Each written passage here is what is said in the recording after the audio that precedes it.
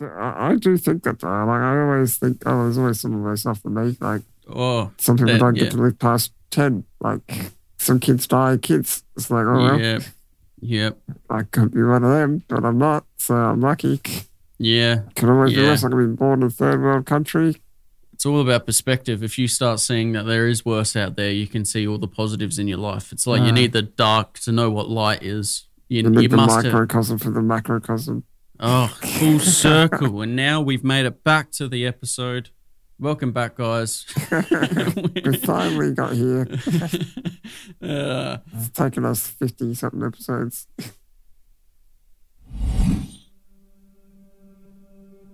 G'day, guys. Welcome to another episode of Macrocosm, where we review our favourite movies, music, and have discussions until the abyss stares back at us. It's Ryan here, and as usual, I'm joined with Stephen. Hey guys, how's it going? While you're listening, it would be great if you could take a moment to subscribe, rate, review our podcast. Today, we're going to talk about the movies Treasure Planet, released in 2002, and WALL-E, released in 2008. And maybe afterwards, we'll discuss one song each that we've chosen for each other. But first, Ryan's going to start us off with a brief movie description of Treasure Planet. All right. Yeah. In this science fiction rendering of the classic novel Treasure Planet by Jim Hawkins. Treasure Island. Oh, no. Jesus Christ, I stumbled.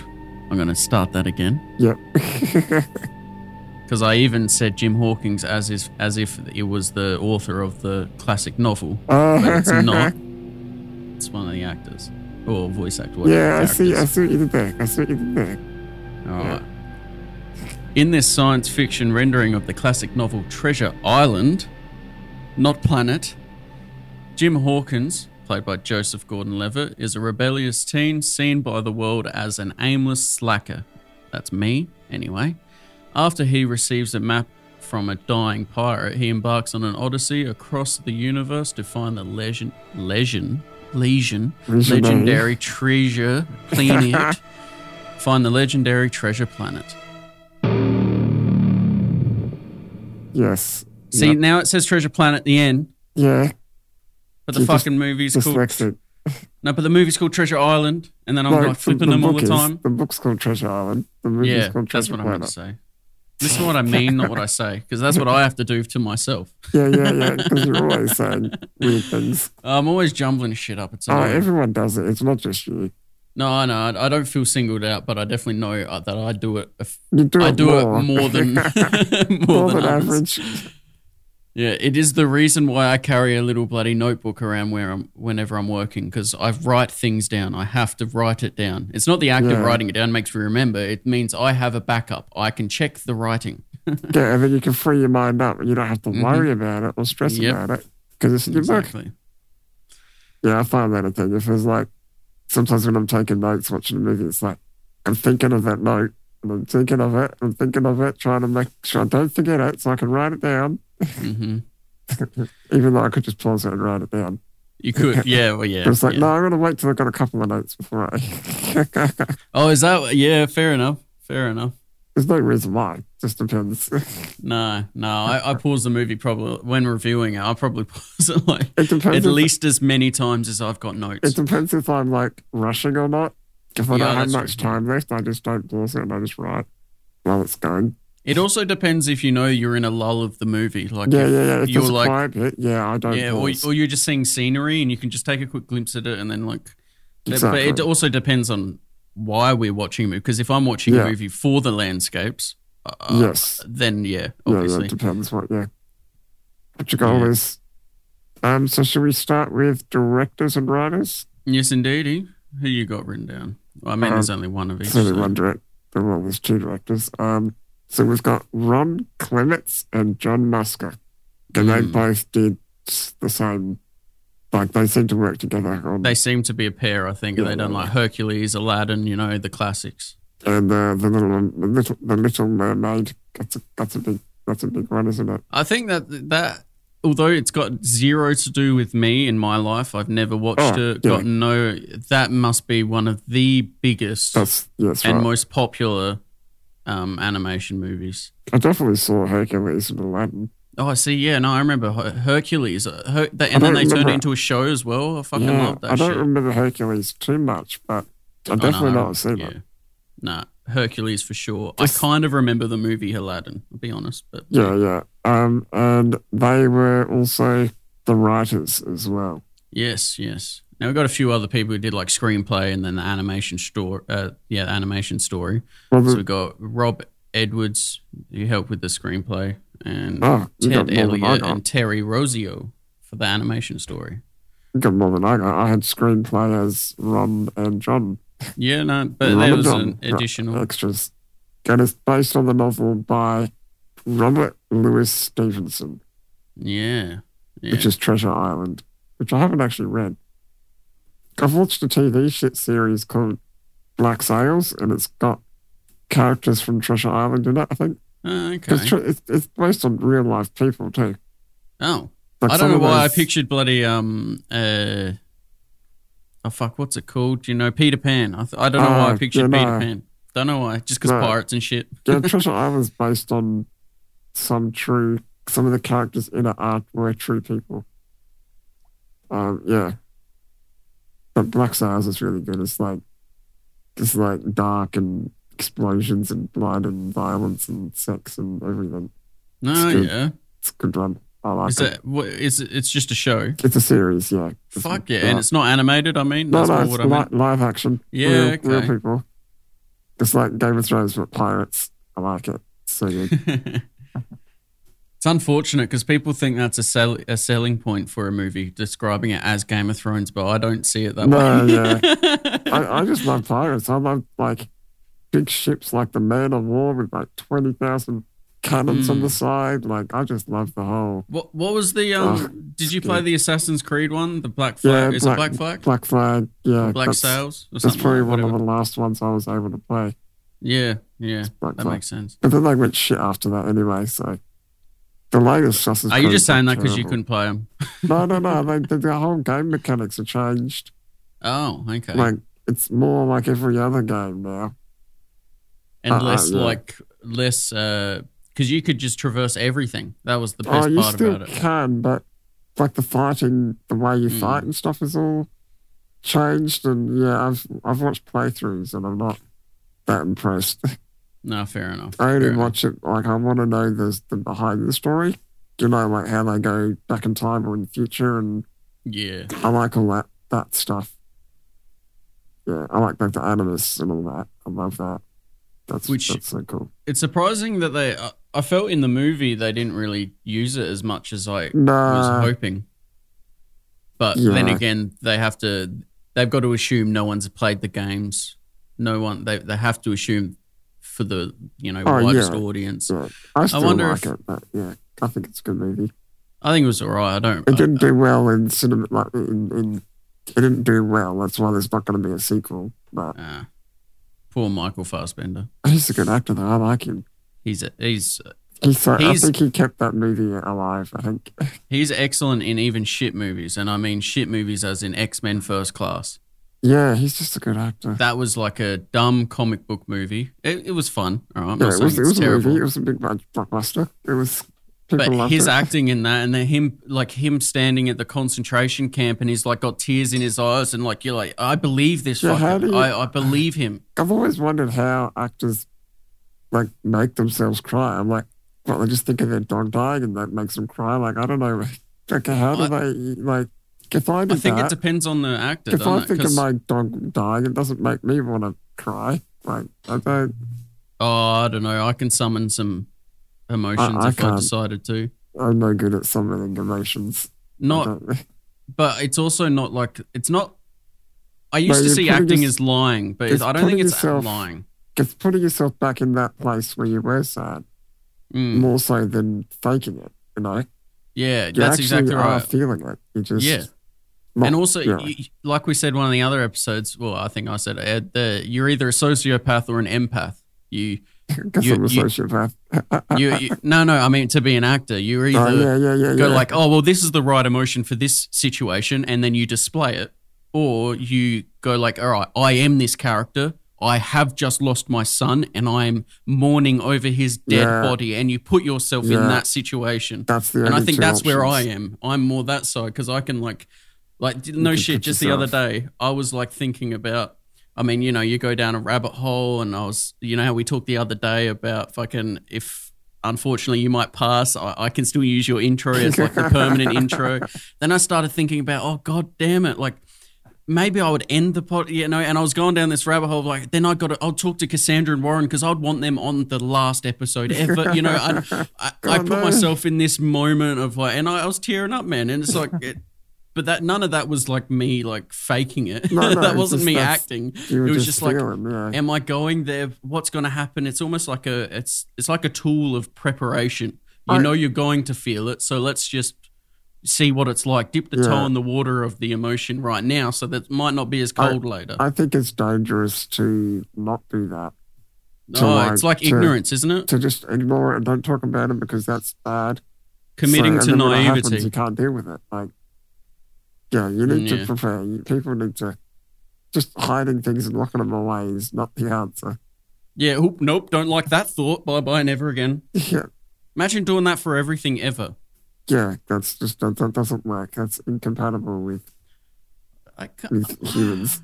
Man, I'm glad it's weird. This is what I find funny is like we can think like this, but no one else seems to really think like that. You know what I mean? I don't know how to explain that. I think a lot of people would be able to sympathise with what we're talking about. I think that'd be very similar. I don't think we're anything special. I think we're probably more average than you would like to admit. Because it's like with, which will probably come up in WALL-E, but it's like humans have known for 20, 30 years that pollution is bad, but yet we still do it. Like, we haven't really learned anything, and we know. Do you think... I think our religion of this day is technology, and we have faith that someone far smarter than us will create the solution. And it's just a matter of time until it gets discovered. And we're like, we'll just keep going. We'll just keep plodding along. The smart people are just you and me. They are everyone. They're not superhuman. They're not. It's just people working together. It's team. Like the first computer wasn't. But it might have been conceptualized by one person, but it would have been a team effort to get it going. Yeah. Yeah. And that's just individuals like us. No, I wonder how much... I mean, okay, there is the thing of IQ. Some people are better at some things than others. Like, that is a thing. Oh, yeah. Yeah. But, that's the whole point of school. Well, I mean, it should be the main focus of school is to figure out where your puzzle piece lies in the scheme of things. Yeah. Are you a corner? Do you do fucking tech? Do you like that side of things? Is your brain set up? It's not just do you find it interesting? Is your biology set up to do that task? Yeah. You know? Like I think I'm a really good problem solver. Like if there's a problem, I usually can think of a solution. Well, that's like all those puzzle games, isn't it, man? Fucking hell. They're the ones I've always gravitated towards. I've been thinking lately, it's like it'd be good to like be able to do some sort of job where I could problem solve. Like I don't know what would suit me, but you know, like an actual job. Probably bloody or where I could help people, or I don't know. Some form of IT guru. And I don't mean just like IT guy who you've got to fix because my router's not working. It's more like you should be the guy who sets up. Yeah. Like helps them figure out how they want to set up their home office or stuff like what that. What they need or etc. Because at least then that's a bit more puzzle building. You know, you got to figure out oh no, but see, you don't even plan to expand more than this and within 10 years. So you don't need a bigger server than that. You know, like I could see that type of. Yeah, because dude, I was thinking I was going to abuse you a little bit when it comes time for me to build my own PC. I was like, yeah, at least I know someone who could help. Might not help with building it. He could say, like, no, those parts are compatible. That's for sure. Or don't spend your money on that. Spend your money on that. Or, I feel pretty good in that sense because I got like my brother Damon who's well into it. He knows. Yeah, he's probably a bit more up to date than me. I don't pay too much attention now.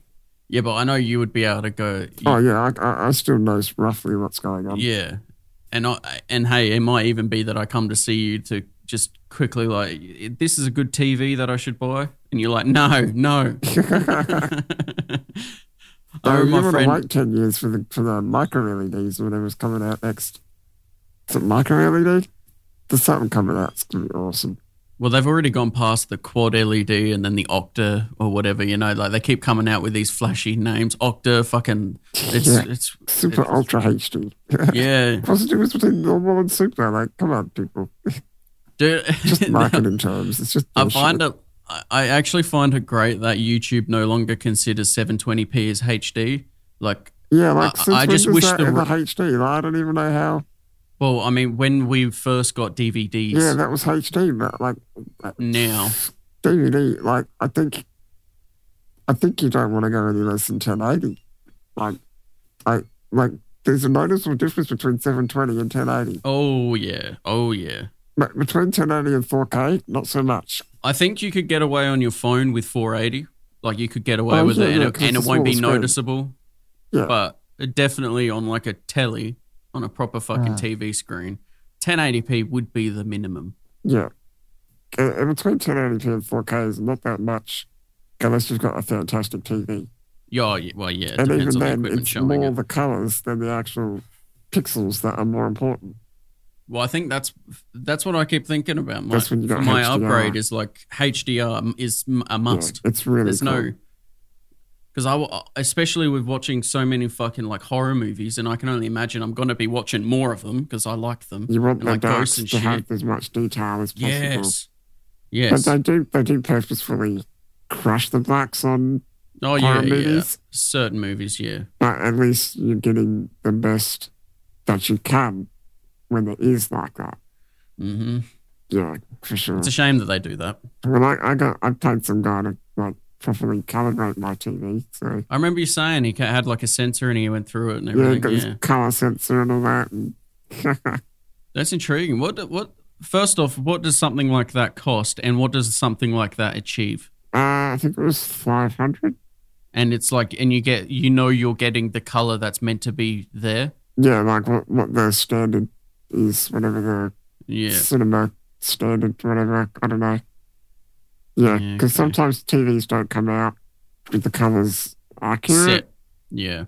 They're made to look vivid. They're not necessarily made to look accurate. I have it like in the shops. They crank it up to, but usually that's not when you do it at home. Though you usually pick a different setting. Don't ever leave it on like the default.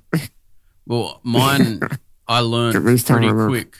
Well, yeah. And I learned pretty quick my LG that, because I used to play like COD and like first-person shooters and shit, that I have to put it on gaming because otherwise there is a massive latency. There's like a... Oh, yeah, that's a thing, yeah.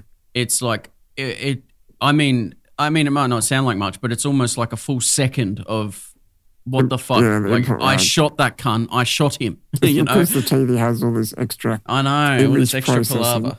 If I'm watching a movie, it's not like the worst. I don't give a fuck. It can have a bit of latency, but they got that motion smoothing shit. Always turn that off. Yeah, always, and especially in like settings in games, some of them have that like applied, and you're like, come on. And another reason why fucking actually, I don't know if we're talking about consoles on the podcast. Anyway, consoles are shit is because you can't.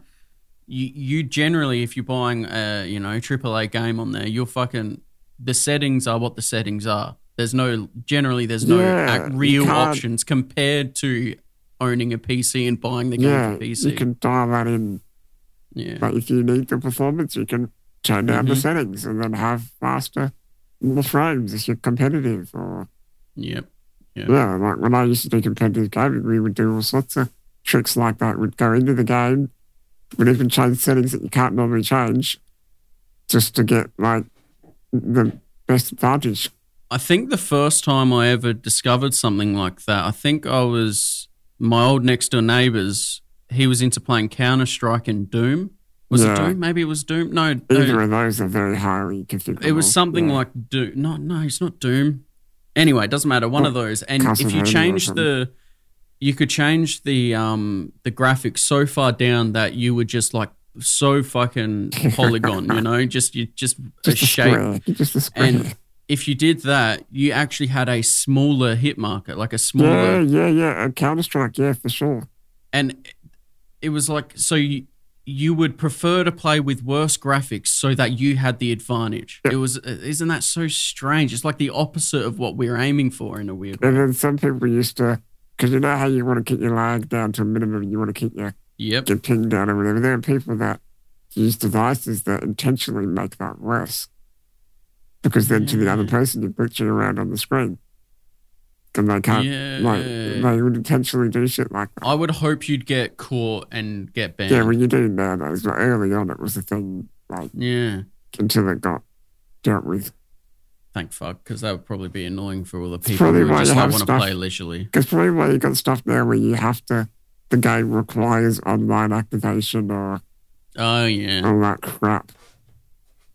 Yeah. That's the worst thing is you buy a Steam game or whatever, then when you're done, you're stuck with it. You can't sell it. You can't, you're just stuck with it. Back in the old days, you had the license key, you just sold it with the key and that's it. And nowadays, it's like locked. Then there's people with their Steam accounts fucking boasting about, I've got a fucking however many dollars worth account. But you can't, that's not like that's not an investment. You can't then sell it. You could sell your account details and give your account away to someone. So I guess you could sell it. In a way, but that's not easy. I think you still need an account when you want to play games. So it's, I would like to just sell all my games on there because I don't play them at all. And there are laws, there is court cases going on where they're trying to change it so you do have the right to sell it. There's no reason why you can't through Steam. Like, get a license key linked to your account. Just de-link it from sell your account. Offer an option to de-link and sell that license key. And obviously you put a limit so you can't sell it more than retail. Just there honestly, I'm surprised people aren't more fucking pissed off about this because I'm only now getting worked up about it even though it doesn't even affect me. And that is bullshit that they can't fucking sell. What the fuck? I bought that thing. I own that thing. I should be able to do with that thing what I want. Exactly. It's like I watched a review, some guy did a review on a electric scooter. Yeah. But in order to get the top speed out of the scooter, you have to use the app. It's like, fuck off. Oh my God. The app's a piece of shit. Can I... I was at Bunnings yesterday. I'm buying a batten light, right? Like a hanging light that I can plug into the wall and I can hang it up above my succulents because they don't get enough light in winter. Yeah. Now, I buy it. It's a DIY one, which means you can just plug it into the wall. You don't have to get an electrician. Yeah. And it says you can use this smart app that connects to your Wi-Fi and or your wireless, your phone data to then be able to control it.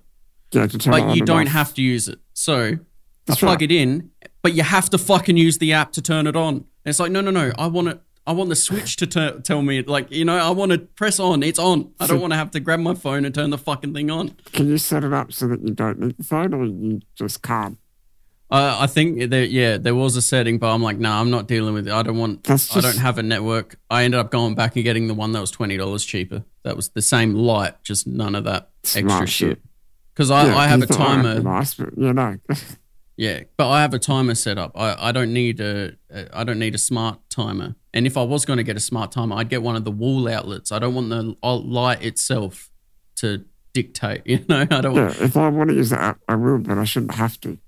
There's these bloody although we're never talking about this movie apparently. No, let's just do this and then we'll go back to the movie. There's this little wall outlets that you get. That from Belkin or whatever, and they're just like little circles, and it connects to your wireless. And I like the idea of using them because I would want to buy one brand and use one app that controls every single thing. I don't want to have separate items. Like there are some fucking coffee machines that you need an app to. Like what the? It's stupid. Like it works off your alarm or some bullshit. Is it like, come on, guys, let's simplify. Let's not make everything so complex. Make everything integrated. Yeah, you can have the option to use the app, but you shouldn't be forced. Yeah. Should never be forced to use an app. It's all about options. All about options. Yeah. All right. Let's rattle off some of these main characters because I have a feeling we're only going to do one movie this episode. Jesus. God, all right. Focus. Fuck us. Joseph Gordon-Levitt plays Jim Hawkins, who's the main rapscallion young little kid. And did you know that Joseph Gordon-Levitt is from Inception? Yes, indeedy. Yeah, he's also in, Looper? Yes.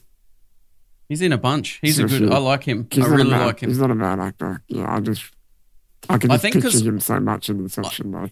I think because I remember watching Third Rock from the Sun, which is like a sitcom, and it's quite old. But like I remember rewatching it with my brother, and he's in it, and he's like a young kid, So whenever I hear him especially with this, because he plays a young kid, it makes sense to me. And then when I see him act and play like a fucking well-adjusted young man, because he's a guy now, it's odd. It's a weird thing. I don't know. It's strange. Right, here we go next. Emma Thompson as as Captain Amelia. Yep. Who you got written down? David Hyde Pierce as Dr. Doppler. Dr. Doppler. I like that name. Dr. Doppler. Brian Murray as John Silver. I call him Cyborg. I guess they call him that too as well. They call him, but yeah, Silver, Cyborg. Yeah. And I've got Dane A. Davis as Morph. Yeah, it doesn't really say much, does he? Yeah, it just makes noises. And then finally, Martin Short as Ben. Yes, indeedy. That was the last one I wrote down too. I mean, we could say the narrator, Tony J, but I mean... I didn't even think there was. I didn't even think about that. But that's really enough. We got to say Jim's mum, Sarah Hawkins, who's voiced by Laurie Metcalf. So yeah. What's your opening notes, as I seem to ask every time we read off the actors? So at the start there, I thought it was cool how he's sitting there on his bed reading this like hologram book. Yeah. And I'm like, I think nowadays we'd call that an iPad. Yeah.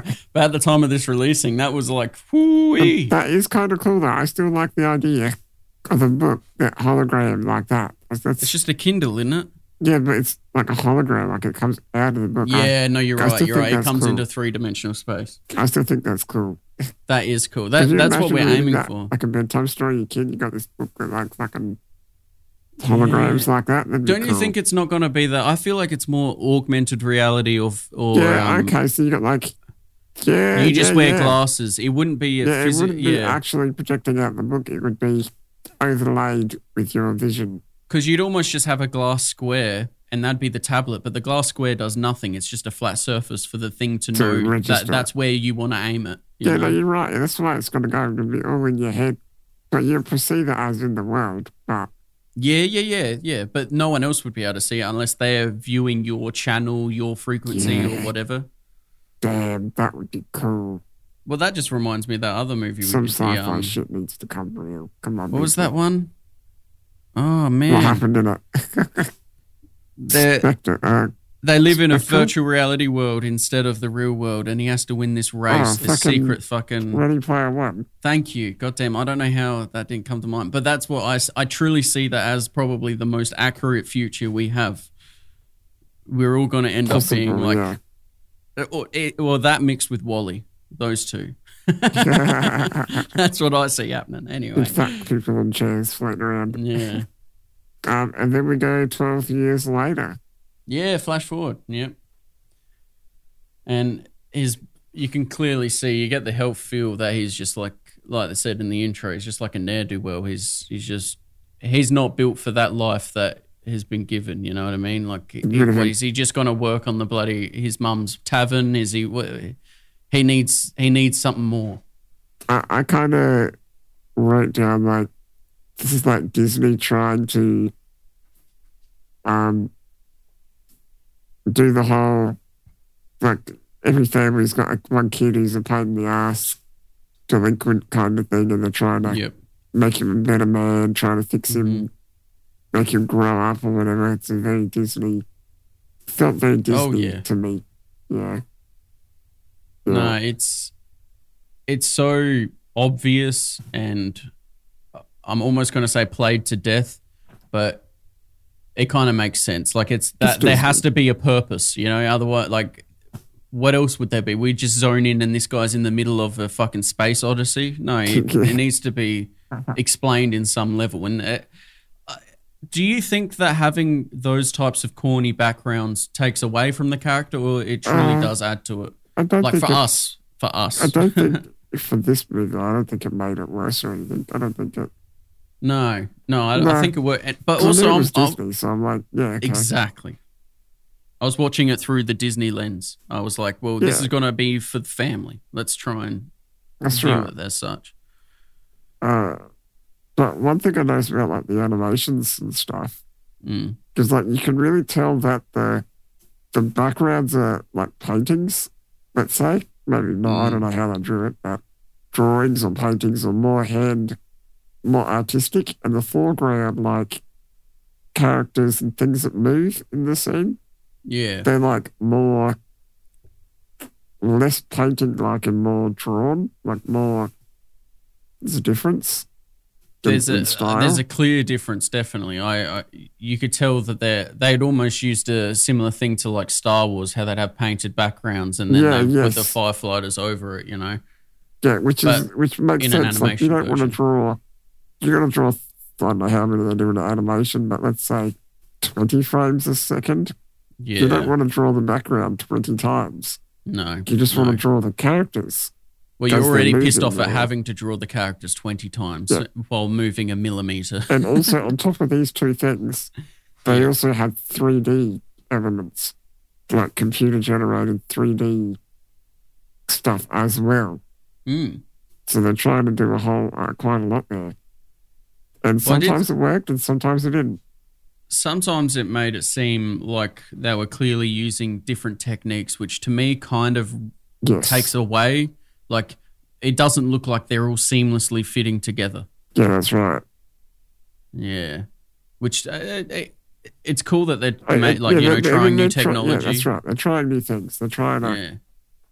Yeah. It's funny that this did pretty bad, which is why there's no second one. Yeah. Like, apparently it failed in the box office, but like this is such a good it's quite my ideal kids movie. If I'm thinking back to me as when I would have watched this, like, you know, as the appropriate fucking age. Yeah, perfect. This is perfect. How did this not do well? I mean, I do like the style with the background being more artistic than the characters and things that move. I don't mind that. That doesn't annoy me at all. No, didn't. Yeah, but trying to add in the 3D rendered stuff, because it wasn't like you do it nowadays. It was more like a video game. It was more like do you know how you get like anti-aliasing to get rid of the stair step effect on sharp edges? Yeah. That was sort of there, and you could tell that it was like. But that's just the technology. Okay. They didn't have anything better back then. That was the best of the best. But nowadays they would have aliasing or whatever you call it.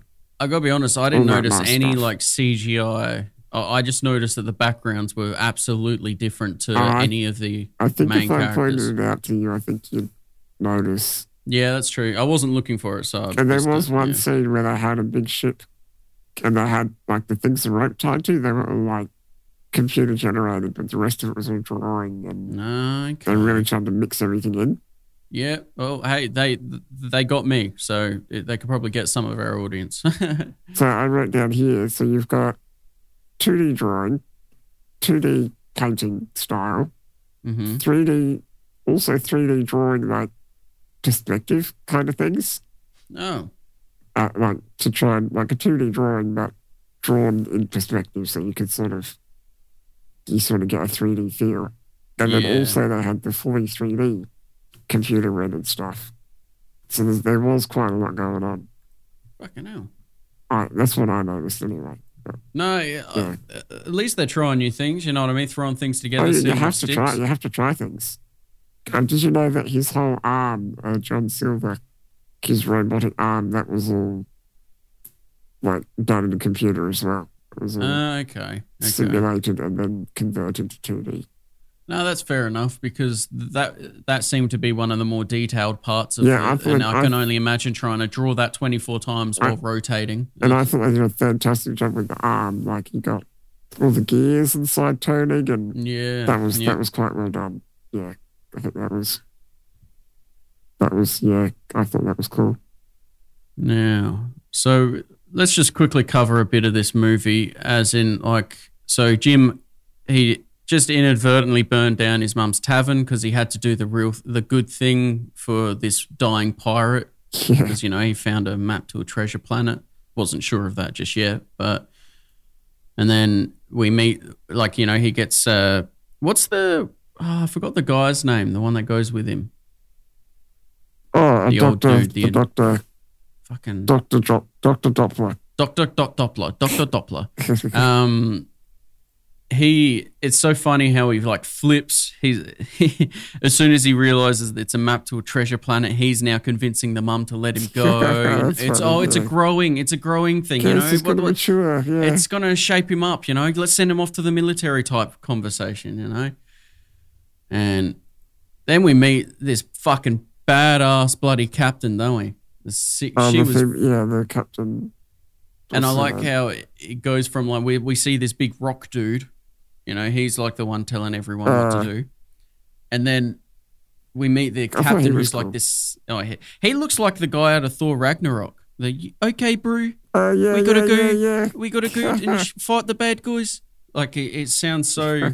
Well, he looked like. He doesn't sound like. No, none of them all sound like. Yeah. Yeah, I thought that was as soon as you see the Dr. Doppler and Captain Amelia, it's like, oh yeah, so they've got a cat and a dog. Yeah, they're gonna fall in love. And exactly. Here's the fucking Yep. It was almost like no shit. If I was watching this with a little kid with me, not just some random fucking thing. No, but I would be sitting there watching the scene, and I'll be waiting for their reaction to see if they pick up on it because it seems so obvious to us now. It's like, oh, here we go, lovey-dovey eyes. He was surprised at how fucking strong she is, and he's like this weeble of a man. They're obviously going to fall in love. Dog. Not just Disney, but any movie when there's a man and a woman, and one looks at the other. It's always like, yep, they're in love. That's it. It's like no question about it. Like it's so done. It's so done to death. I don't like it. I don't like it too because I don't think love at first sight even fucking exists. I think there's a lust at first sight, like you're hot, I want to fuck, or like my biology is telling me like we need to reproduce. But you learn to love someone. You don't just look at them and go, oh, I love them. I've never even talked to them. I've never even smelt them. I've never even heard their voice, but I love them. That doesn't exist. I find that so bullshit. And it seems like it's a myth that Hollywood is spreading, and people start getting anxious and worried because they are in a relationship, but it's not like that. It's not like what they've seen. So there must be something wrong. Oh, no, I hate that. I think it is what you make it. It's got nothing to do with Hollywood. Absolutely. Fuck Hollywood. They don't know shit. They're just making movies. They are making people's hopes and desires. People hope for love at first sight, but it's not real. I mean, I guess it could be in some situations, but I don't think it's that. I think initially, like you say, it's the attraction, and then you learn to love them. You don't love them. Love is different. Yeah. That's what I would call lust. Lust is like an urge.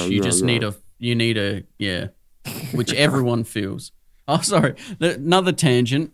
Listening to I can't remember what it was, but probably a podcast or a YouTube video, and it was saying about how it's a weird thing wanting to like fall in love with someone, to like aim to like, oh, this is going to be the one.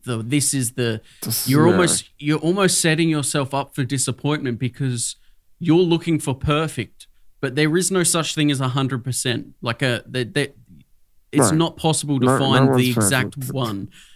But then that gives you this weird depression because, oh, now I have to settle. Like no matter what, I'm going to have to settle for less than best. Yeah. And then it's this weird, like you can either be a pessimist or an optimist, but they both end up at the same fucking, I think you need to not have expectations when you need to just go with whatever happens. Like either you like to be around this person or you don't. Like, That's a very famous saying is the thief of joy is comparison. So if you're holding something, you're eating some whatever, but then you notice the person on the next table over has this better thing. He has this thing and he seems to be enjoying it more. Why am I not getting the same as this? It's like, no, you were enjoying it and then you saw someone else enjoying their thing more. Then you weren't. It's so strange. Like, you could be happy where you are, but then you looked over your neighbour's fence and saw how green their grass is, and you're like, the grass is greener over the other side. Mine's shit. Yeah, I don't feel like I've ever really. I guess we all do it to some extent, but I don't think I do it too much. Oh no, I purposely avoid it. I try to make sure I don't. Pretty happy with what I do. I find not watching the news is good too. Oh yeah, I don't watch the news anymore. Dude, it's like, oh my God. My dad mocks me sometimes. He's like, "Oh, you don't watch the news, so you probably haven't heard." You're not woke. And I'm like, "Motherfucker, if it's really big enough, I'll see it in a Reddit page, I'll see it." The thing I generally know about things happening. How long did it take you to find out about COVID? I knew, dude. When our news was saying that COVID was going to be like a 3-month thing and we'll get through it, I'm like, nah, this is going to be like, we'll be living with this for the rest of our existence. It's not like a thing that just disappears. And if it does, something else is going to come in its place. And that was when they were saying like, 3 months at most. And it's like, what the fuck? No, that was bullshit. But I'm a skeptic of whatever the news is telling me. Yeah. I hear them say, "Oh, bloody, we can't believe that this is happening." It's like, oh yeah, but see, where are your interests? What you seem to be heavily invested in something. Why? Follow the paper. Anyway, the tricky nowadays, it's all digital. Yeah, well, follow the numbers, follow the IP address, but that's still not as. Actually, more accurately, it's follow the money. Yeah. So that's actually kind of what I meant by follow the paper, but now it's not a digital current. Now it's not a physical currency. Follow the crypto. Follow the fucking Dogecoin. And you can't follow crypto because you can see exactly where it goes. Everything is transparent. That's the exact point of it. Oh man, that always makes me think of: do I want to give up? Do I want to have 100% transparency with everything? And should that be the normal? And fuck personal freedoms. It's a very fine line, isn't it? There's good and bad of both. There's good and bad. Because trust me, if let's say right at the blip of second, I press this button and everything becomes available. Could everyone be less anxious? Like, would it? Because they no longer got things to hide. You no longer. That's exactly right. Everything's out on the table. There's nothing to. But also, you kind of know what everyone's like, what they secretly think about themselves. Oh, I've got this fucking web toe in between, but no one knows about it, but it bothers them more than anything ever. And then you'll be like, oh, yeah, but see, I've got this fucking drooped eyelid and I don't think about it nearly as much as them. That's awesome. That's great. You could use it as like a weird positive, a booster. There's always worse than you. But I do think that, though. Like, I always think, there's always some of those stuff for me. Like, some people don't get to live past 10. Like, some kids die, it's like, oh, well. Yep. I could be one of them, but I'm not, so I'm lucky. Yeah. Could always be worse. I could be born in a third world country. It's all about perspective. If you start seeing that there is worse out there, you can see all the positives in your life. It's like you need the dark to know what light is. You need the microcosm for the macrocosm. Oh, full circle. And now we've made it back to the episode. Welcome back, guys. We finally got here. It's taken us 50-something episodes. 40-something. What are we on? 47. G'day, guys. It's Ryan McIntosh here, and I'm here with Stephen Evans. Yes.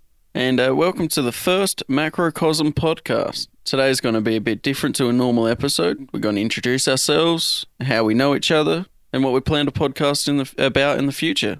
So let's get into it. All right. So, as Ryan said, I'm Stephen Evans. Yep, my lovely co-host. Yep. I'm 26, and I have a disability called Duchenne's muscular dystrophy. That'd be weird. Imagine if, like, right then we put in a flashback of our first practice episode of just like, hey, hi, okay, this is Stephen, and I'm doing it. I put a marker. I'm doing it. It'll be like that'd be funny because now the audience will be hearing us speaking now after they've heard the clip, and it'll be us shitting on how bad we were. It'd be weird. Nah, do it. I think that'd be interesting. So, like, even just put our old intro, the original intro in, and see how dodgy and So we first met Cyborg. Mm-hmm. I thought they did a very good job of making him feel like a bad guy, even though initially he wasn't. Well, he wasn't a bad guy by the end of it, but yeah. Well, I mean, my note was he never really was a bad guy. He was just misguided. He was. That's true. But I think he's the good kind. He's like the anti-hero. He's like the good kind of bad guy. But my note was obviously we can't trust John Silver, it's a setup and he's just the guy Jim needs. That was my first. I'm like, no, I know he's either a key to this or he's the bad guy. I just felt like it turns out he's both. He didn't even need to speak. Like, you just look at him, and the character design was so well that he just felt menacing. He just felt menacing. Yeah, like there's more to this guy. Even though he was just a cook, it definitely come across like, oh no, there's something more to this guy. He seems to be controlling the people around it. Like there's something. And this is what's so good about animation, I think, is that sometimes you don't even need words to explain what's going on. Like, there's so much can be shown in just drawing the character. And do you want to draw a connection between that and WALL-E, maybe? I can't think of any. Because just WALL-E in general, the whole fucking movie is there's so little words spoken, yet so much conveyed. Yeah. There is like... Yeah. At most you hear WALL-E and like Eva. But that doesn't mean shit. Yeah. And then sometimes you hear the captain of the, and but like a few other... like when WALL-E's where Eve's like gone to sleep or whatever while he's trying to look after her. Oh, yeah. And he's on the roof and he's like trying to light her up with the sun because he thinks she needs sun. Like, just those subtle things is just enough to go, oh, that's what he's doing. It's so cool. It's incredible what you can do. You're right. It is. It's just unbelievable how much they can make you attached to them. Conveying emotions, like they can manipulate the eyebrows and the eyes so much more in animation than you can in real life, like with actors. You just have to, with actors, you just keep taking retakes, retake it, and hope you get it. Whereas this, you can adjust it to exactly what you want. Yeah, I do think it's an art form if done well. Yeah. Nah. And also Ben's character, Ben. I thought I loved him. He was just so funny. He's like this mad robot. I just loved it. He reminded me of I don't know if you remember Robots, the Disney movie. He was like the red robot out of that. Very all over the place, and speaks, thinks freely, like out loud kind of thing. No. Anyway, but I got that vibe. He was such a fun character. He was almost needed because up until that point, all we had was Morph. In a way. Yeah. When did we meet Morph? Was that with the cyborg, wasn't it? Yeah, with the cyborg. No, as soon as we meet the chef, Silver. John Silver. I like Morph. He's my favourite. Yeah. Dude, I wish I had a Morph. Somewhere I've got a little teddy Morph. Oh, yeah. Somewhere, like, small one. I don't know where it is. I should find it, but yeah. I would love the idea of having a creature like that is just the coolest fucking thing ever. Yeah, like imagine having a little pet thing that can do shit like that. I need a hammer, Morph. Hammer. And you've got a hammer. Oh, no, I need a slightly bigger hammer. And it's a slightly bigger hammer. Like, that's the coolest fucking thing. Too big. Yeah. I need an elephant. No, we're in the car. You can make a tiny elephant. Yeah. Does he take up space? Can he be massive? I don't think so, because he'd copy people, but he'd still be tiny. But maybe that was intentional. I wonder if... I'm hoping that's intentional on Morph's side so that he could possibly become a massive spaceship. There's no reason why he couldn't make a massive hollow object. Yeah. Because he could be hollow. Like, completely hollow. But it seems like he has the actual... mass of whatever he changes into. Yeah, so like, because he did change into a... something heavy, yeah. What was it? It was like an axe or something.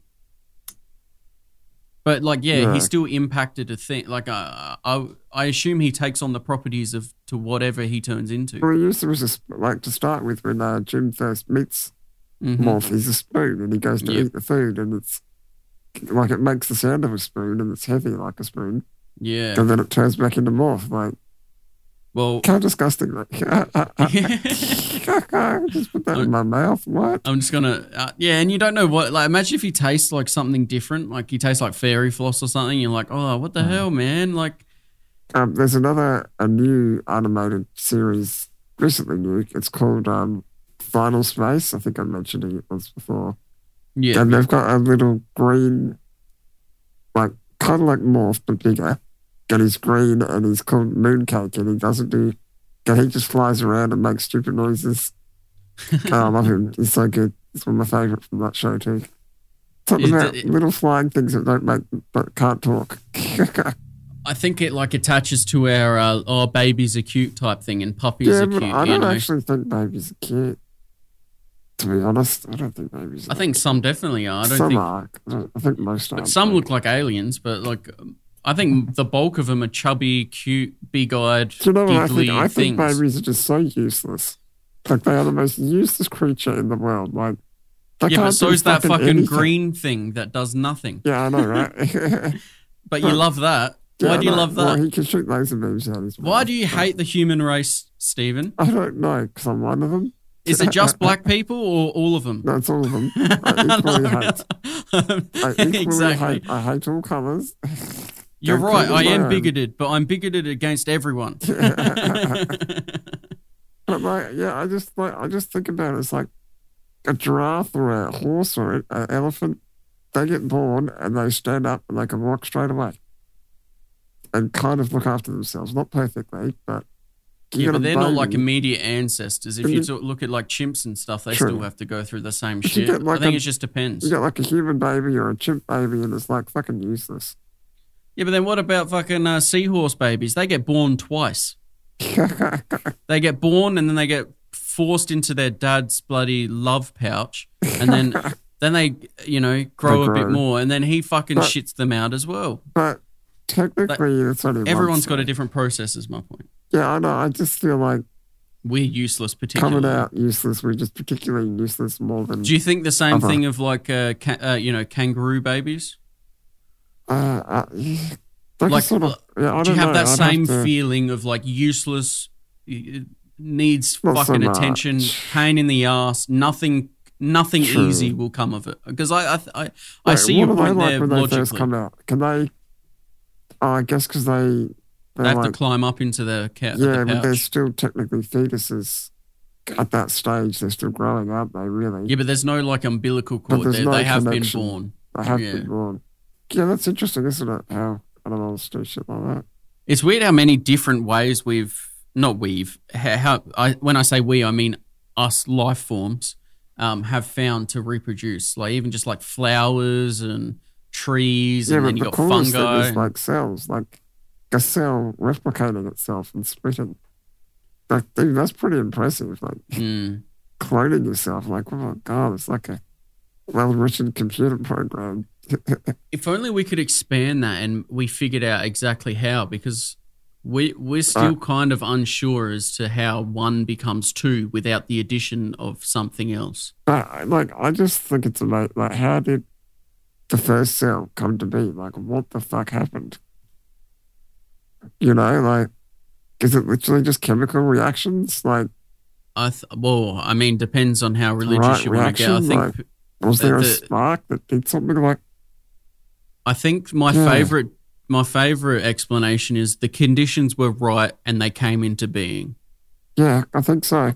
Because I don't. Some people may think that that's like a wizard waved his wand and now we've got a life form. But I always think like with the right conditions, like so you know how we got plastic and that's man-made, but we made it. So can it not naturally occur in the universe somewhere with the right elements crashing into each other?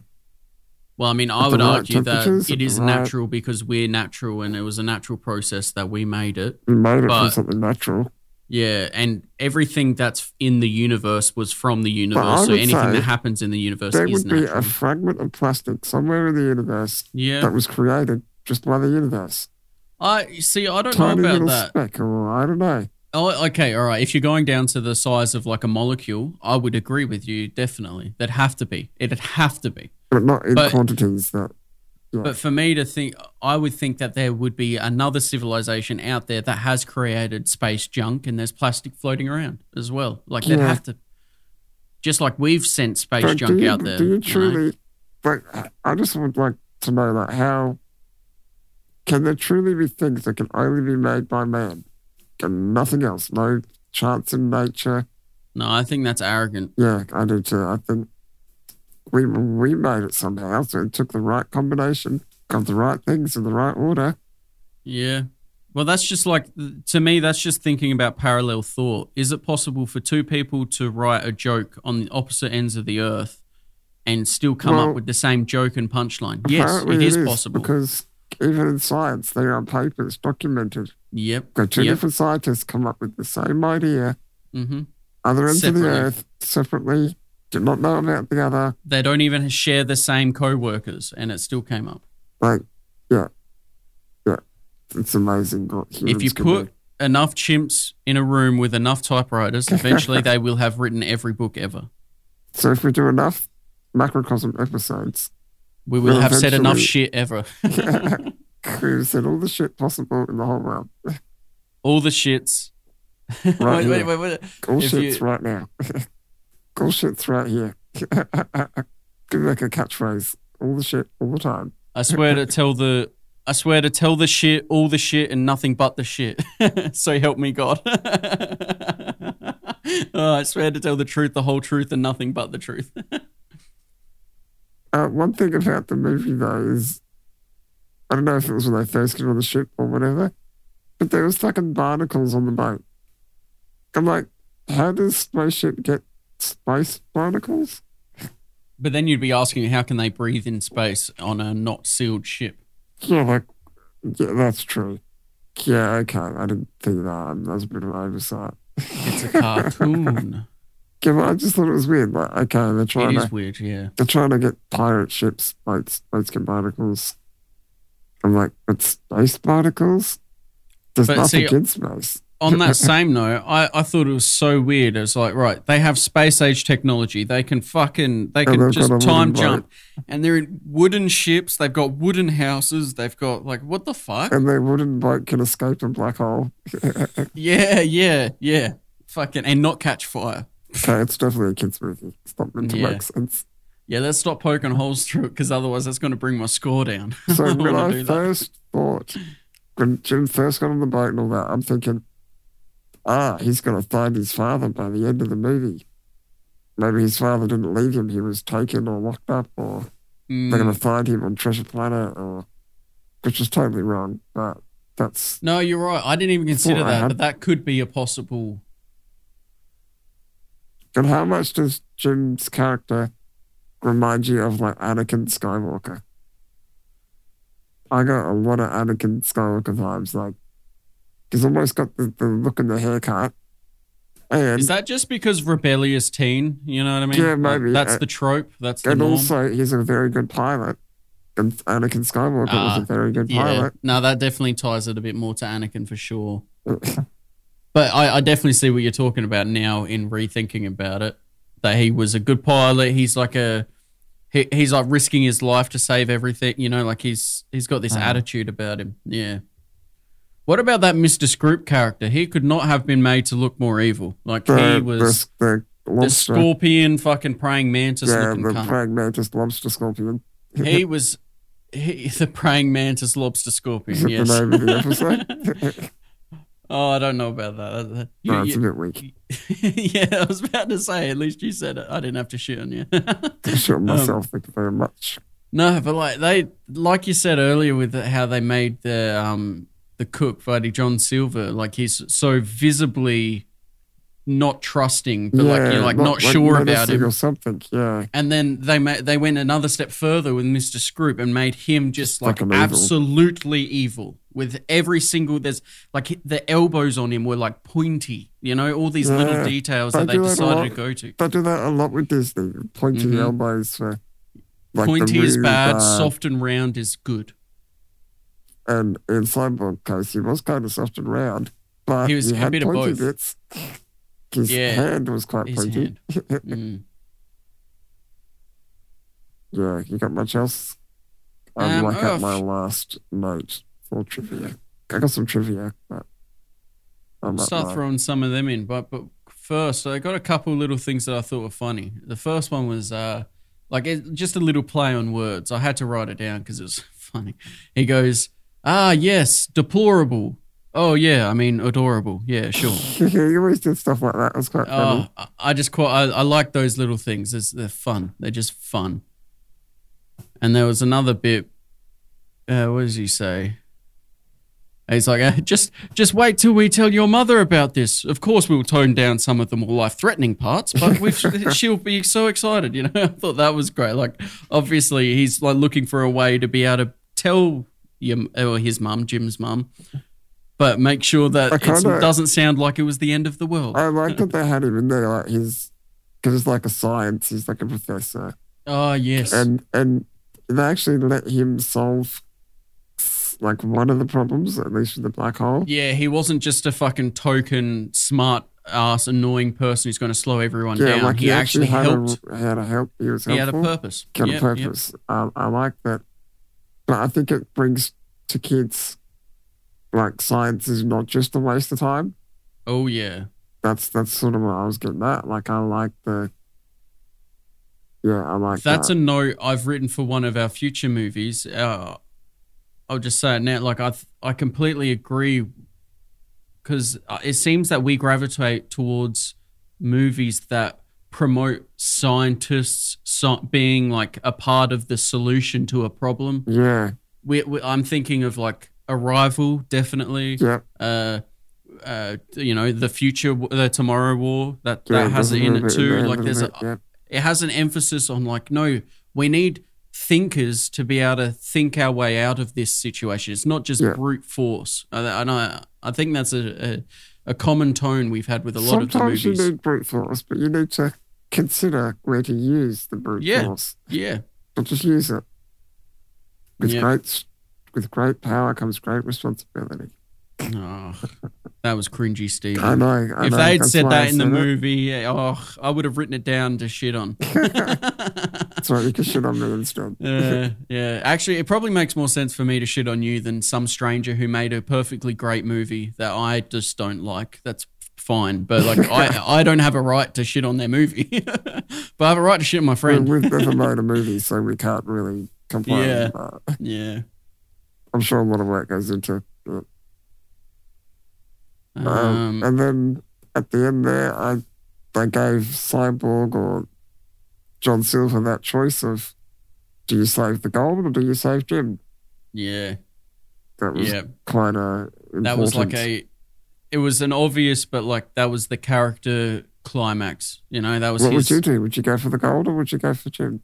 I think by that stage I would have already had pockets full of gold. So I think I would give up the rest of it. Yeah. Because, like, I think that's what I would have done. Because as soon as setting foot in there, my hands, I'd be like filling up my fucking socks with it, you know? Right. And then at least then I'd have some on me, you know? It's funny, like. I don't think I'd be going for fine gold in the first place, so. No, you're right. I probably would pussy out before then as well. Like, there was one ship exploded in my vicinity. Nope. Going to work at my mum's tavern. See you later. Yeah. I had a really dumb thought, right? This is right just before the obvious return of the windsurfing, because we saw the windsurfing at the start of the movie. Right. Yeah, they had to. Like, obviously. And that's how he saved the world as well, or saved them, because he could windsurf incredibly. But just before that, I literally had like a moment of like, oh, no shit. Even though it's literally called Treasure Planet, I still didn't put it together until they were standing in the center of the Treasure Planet. No shit. Yeah. I felt so fucking dumb. I'm like, maybe I am a kid watching a kid's movie. No shit. I only just put that together. Anyway. So I just worked this out just now. I think I've probably thought about it before too.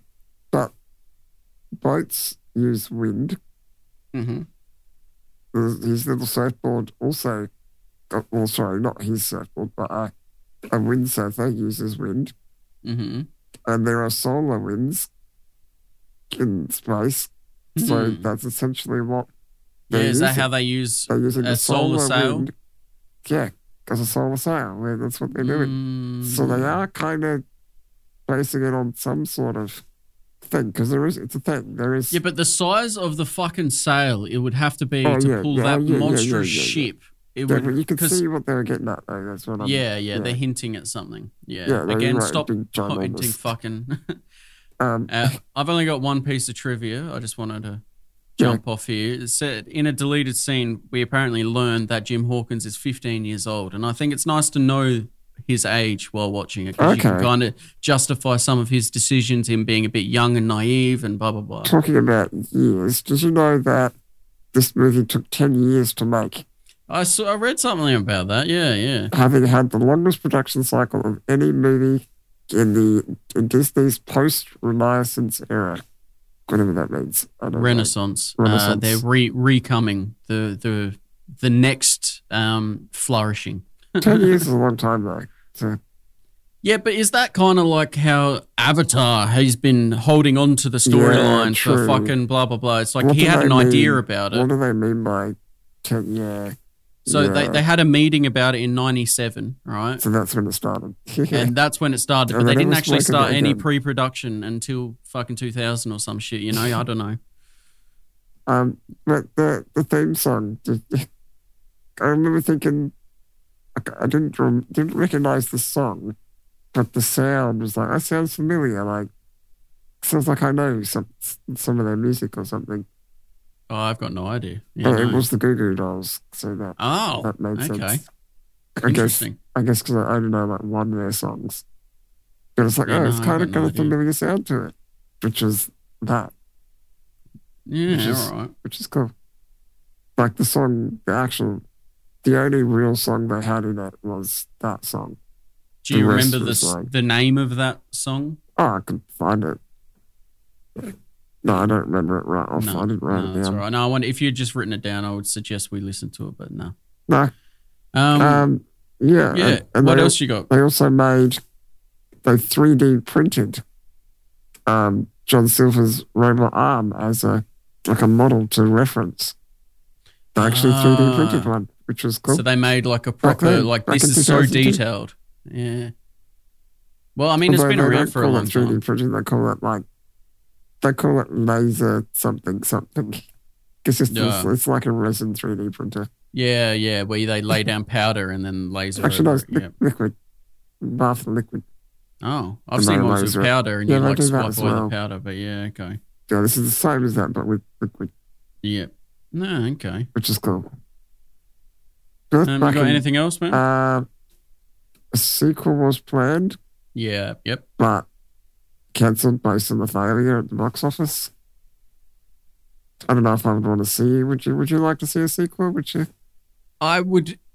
I could revisit it now, but if there was already a sequel out, I would have watched it. Yes, exactly. Yeah, but I don't know about if there was any point in them redoing a sequel. They would almost just redo the whole movie again. I think so. Yeah, as live action or some shit. You just redo it when as CGI or live action. Yeah, but having a sequel would be kind of cool because then you could compare this, which was 2002 or whatever, to a 2022. That'd be sick. Yeah. I don't know why I didn't. I thought I was going to write this down, but I just remembered. So at the end of the movie, there was a scene they deleted, which was because you know how Dr. Doppler and Amelia had children. Yeah. Yep. Well, they had it in there that the male gave birth to the children, but they took it out because they thought it might be a bit too risky. A bit risque. But that would be so climate. Cool. Yeah, only because we don't know how aliens give birth. Well, that's right, but they thought it might confuse kids. Yeah, look, all right. But I just thought that was kind of cool. They should have left it in. For me, that makes it better. For a kid, that makes it more confusing. Yes. All right. I see their decision making. That sucks though, because that would have been kind of. That would have been cool. Yeah. Anyway. But yeah, and also when Jim and Dr. Doppler arrive at the spaceport, they get directions from two characters using a ladder. These characters are caricatures of the directors, John Musker and Ron Clements. Oh, that's interesting. I thought that's kind of cool. You can put yourself in a movie because it's animated. Like I would have to as well. Like I feel like it's only right. It's only fair. It's like signing your art. But not being a main character, but being like a literally you have one line, just a little nothing, a cameo like Stan Lee, you know what I mean? Getting him just pop his fucking head in the bus or whatever. Yeah. So let's do the budget. So the budget was 140 million. Fuck. I feel like that's quite a lot back then. That's so much, I feel, but maybe at this time. Animated, is it? Yeah, animated was like expensive. Must have been. Went box office then and made 109. So 109, not too good. Yeah, I feel like. I don't know how accurate that all is. No, we don't. We never do. As a company, they wouldn't have lost money. Well, I mean, especially, they may not have made it back in the first opening weekend, which is what they were hoping for. I think that's the biggest thing. Box office is initial tickets. Yeah. That's ticket sales is box office. So, I mean, there's nothing really wrong with the movie. I'll do my review now. There's nothing really wrong with the movie. Everything's fine. You can't call it acting, but the voice acting. The voice acting was good. Everything was good. There's nothing wrong with it. I mean, the only things that would bring it down for me was the experimenting with the 3D and 2D and stuff. Moments where it was noticeable and pulled me out of the movie. Just where things just looked a bit off. I don't know. Yeah. No, I definitely agree. It's them trying, but they obviously missed a little bit, so that's all right. It's a fun kids movie. There's nothing wrong with it. Like, I still enjoyed it. Yeah. So I gave it an 8 out of 10. Nice. No, that's fair, I think. I got similar notes to you, minus I didn't really notice the CGI parts of it, so that didn't really bring anything down to me. But for the special effects, just this animation style, it just reminds me of like Tarzan, Lilo and Stitch, fucking Atlantis. It's that style of it's motion and stuff. Yeah, it was made for me because that's what I grew up watching. You know what I mean? Yeah. Like that's the exact style. I love it. It's nostalgia just from start to end with just the animation I'm talking about. And the soundtrack was bloody perfect for it. It was like one of those, made for it, exactly what you expect out of a Disney movie. Probably the only downfall is just the family-friendly nature of the movie. I can't help that. It's a thing that... It's necessary for their targeted audience, and I realize I'm not their targeted audience, but it's still a negative to me. It's still a fun watch, though, so I ended up on a 7 out of 10. So nice. Yeah. All right, so let's move on to Molly, and Ryan's going to give us the description. Yeah. So, in the distant future, a small waste-collecting robot inadvertently embarks on a space journey that will ultimately decide the fate of mankind. God damn, that's a powerful sentence. It's a small waste-collecting robot, so you think small, tiny, insignificant, inadvertently decides the fate of all of us. It's a nice little It gives you some intrigue. He kind of has that clumsy vibe that Wally. He's got that clumsy robot.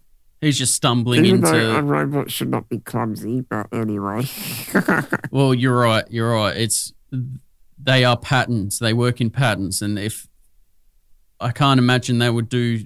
If they're repeating the pattern, they're going to do something different. It seems like they're very one-track mind, but not in this. Which is kind of cool because I think that's the point of the movie is that some of these learn to love these robots because apparently in this world, in this universe, they have feelings also.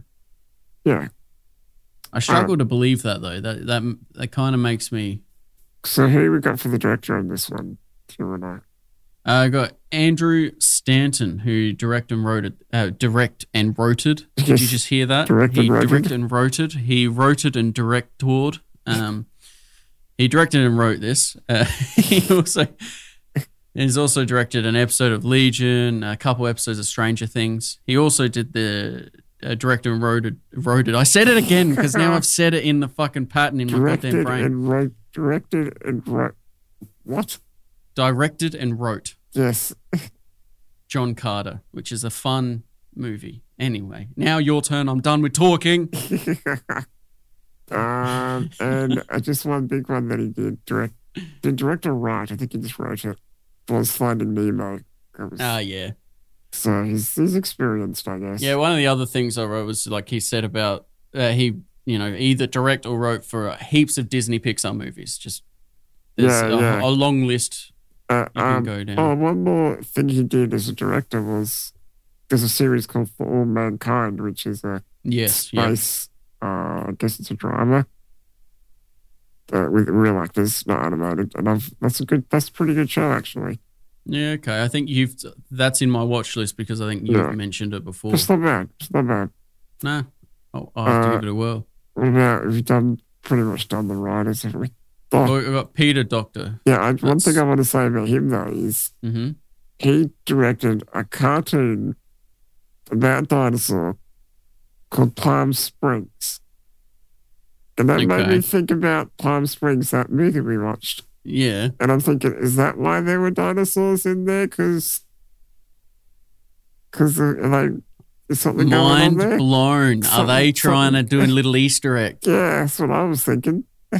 Well, if that is the case, and that was intentional, that makes sense for that.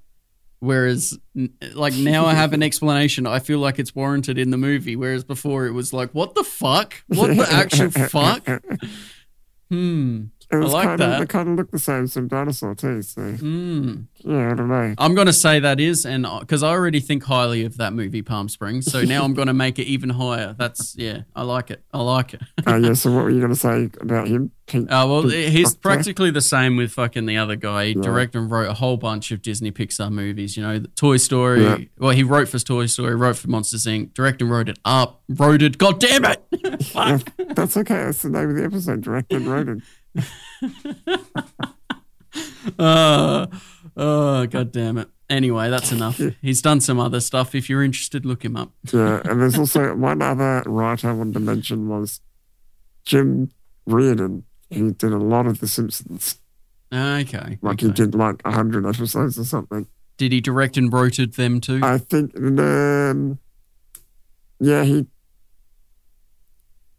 Yes. Yeah. He directed 34 episodes. Yeah, damn. And he, as a supervising director, did 8 episodes. Okay. And then also a movie that you told me about a long time ago, Wreck-It Ralph, and he did that. And Wreck-It Ralph's fun. Yeah, and the new one, Ralph Breaks the Internet. Yeah. I'm not sure if I've seen the second one. Yeah, I haven't. I only saw the first one because I got it off your hard drive a long time ago. Yeah, it's just a fun movie. Like I find that quite surprising. It's similar to when we listed some of the songs that we're embarrassed about. Like it's not for me. Why does it work on me? You know? Yeah. And I find that similar to when I watch a child's movie, like a kid's movie, and I enjoy it. Like that doesn't happen often. So when it does, it's like it's noticeable, and I'll tell people like, no, that's a fun movie. It's good. Like normally there's shit. Yeah. And so with WALL-E here, the first thing like you notice is like the whole thing is animated. Like it's all the one style. Everything's the same style. Yeah. And it's really, I think it immerses you more than the other kind. Because like everything's the same, everything's kind of real. Mm-hmm. They also spent a lot of time perfecting, simulating how a camera lens works. They actually had to re-engineer software and stuff because the lenses wouldn't do exactly what they do in real life. You know how when you focus on something in the background, it's blurry and the depth of field and all that. They had to really... Yeah, I was about to say field of vision, yeah. They really worked on that, and I thought that really... I felt like I was immersed. I felt like, I think they did a good job at immersing people. Mm-hmm. And I do agree with you. It was more appealing, this style of animation, because it all seemed like part of the one view. We are watching this one thing, not like I'm watching a background that was painted and then this, that was that. And And I feel like the only thing you saw was the story. Like, nothing detracted from the story. Nothing made it go, oh, pull you out. Nothing was wrong. Everything was, like, right compared to that. In a funny way, it really was, wasn't it? Like, I didn't really think about it while watching it, but everything was in its place. You know, there was no... Nothing was wrong. There's no stragglers. Yeah. And even, like, I really liked that we met that couple. Well, they weren't a couple to begin with, but they only met each other because they were busy looking at Wally and Eve, like flying around in space, and they happened to bump into each other. And they happened to have seen them before, yeah. And that wasn't like, they didn't spend fucking like 20 minutes on their love story. They just had the little subplot. It wasn't like love at first sight. It was like they just started talking. And then they hadn't talked to anyone before. Like, they made, like, yeah, there was no... And I think that adds to your point, that it wasn't out of place. Nothing was like, ugh, come on, too much. All right, we get it, you know? The only thing I must say, though, is at the very start, that old song they keep playing throughout. That they have to That was a little bit cringy at the start. I'm like, what am I watching? Mm-hmm. But then it was okay after that. It was just that initial shock to the system. Like, oh my God. Yeah. What is this? But it suited. Like, it all... Now I got it in my fucking head. I'm going to kill myself. One of the now, because you're talking about the very opening, I had an immediate thought. It was just a random thing. We're watching it. He's doing that singing thing. You know, he's squishing blocks to stack all the trash. Oh yeah. Then all of a sudden, he grabs his lunchbox and takes it home. I'm like, what the fuck? What's he eating? What's he storing in this cooler box? I think what the fuck? Just like collects shit and takes it back with him. Later you do find he's collecting any like spare parts for himself, but also anything he finds interesting. Little trinkets, yeah. Which is to the point of, because we later find out they've been fucking out, like the humans have been away for 700. No, it's like 700 years, they say, and it makes me wonder. When the trash robots, because there must have been millions of Wallys, when they first came out, did Wally have a personality, or did it take 700 years for Wally to develop a personality? I'm going to say it took the time. Because there's also a trivia I read. I don't think I wrote it down. It was a Paradox one where it's implied that Wally has replaced every single part on his body. So it's like that paradox. Is he still? Yeah, what he started? The sailing ship. Yeah. So I think the intent is that he. So is he an amalgamation of all of those parts, or like does he have all of those? Thing, or is he no longer the original thing? Wait, no, he's definitely not the original thing because he's got personality and time. Time has done that to his memory, or. Yeah, I think that was the intent. And it's quite funny that like later on the ship, the Axiom, you see that they have an infirmary. They have like a hospital for all the what they would call defective robots. You know what I mean? Like they have a place where so this must be common that, you know, ones and zeros do get crossed sometimes. Well, after give it enough time, a lot could happen to a program. With bit flips and ones changing, and because things that happens with computers.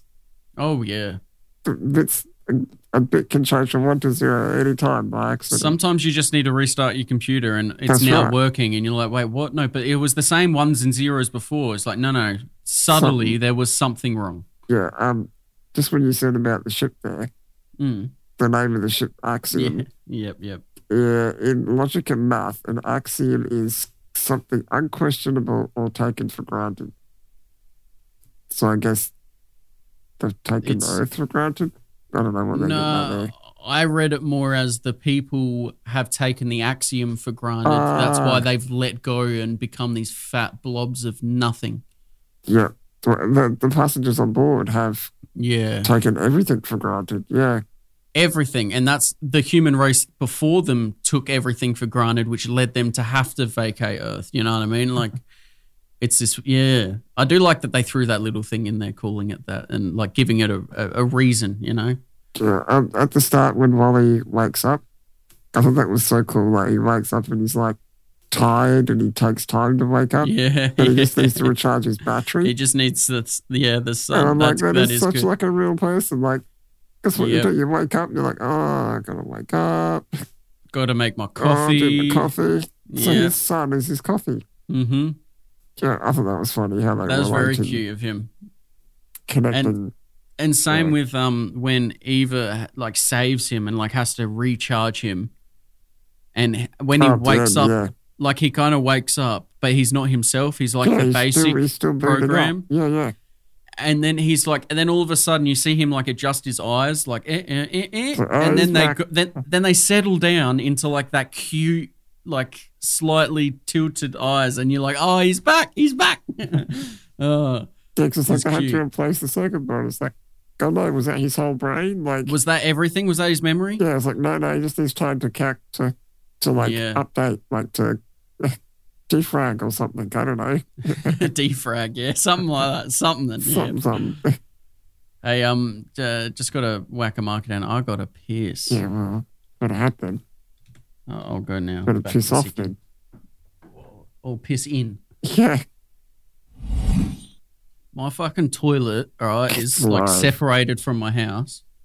How do you? Well, it's not separated, but like you have to walk through the laundry to get to the dunny. Yeah. And it's like out. It couldn't be further away from my bedroom. Yeah. But it's out of circulation from the heater of the house. Oh, okay, so it's like cold.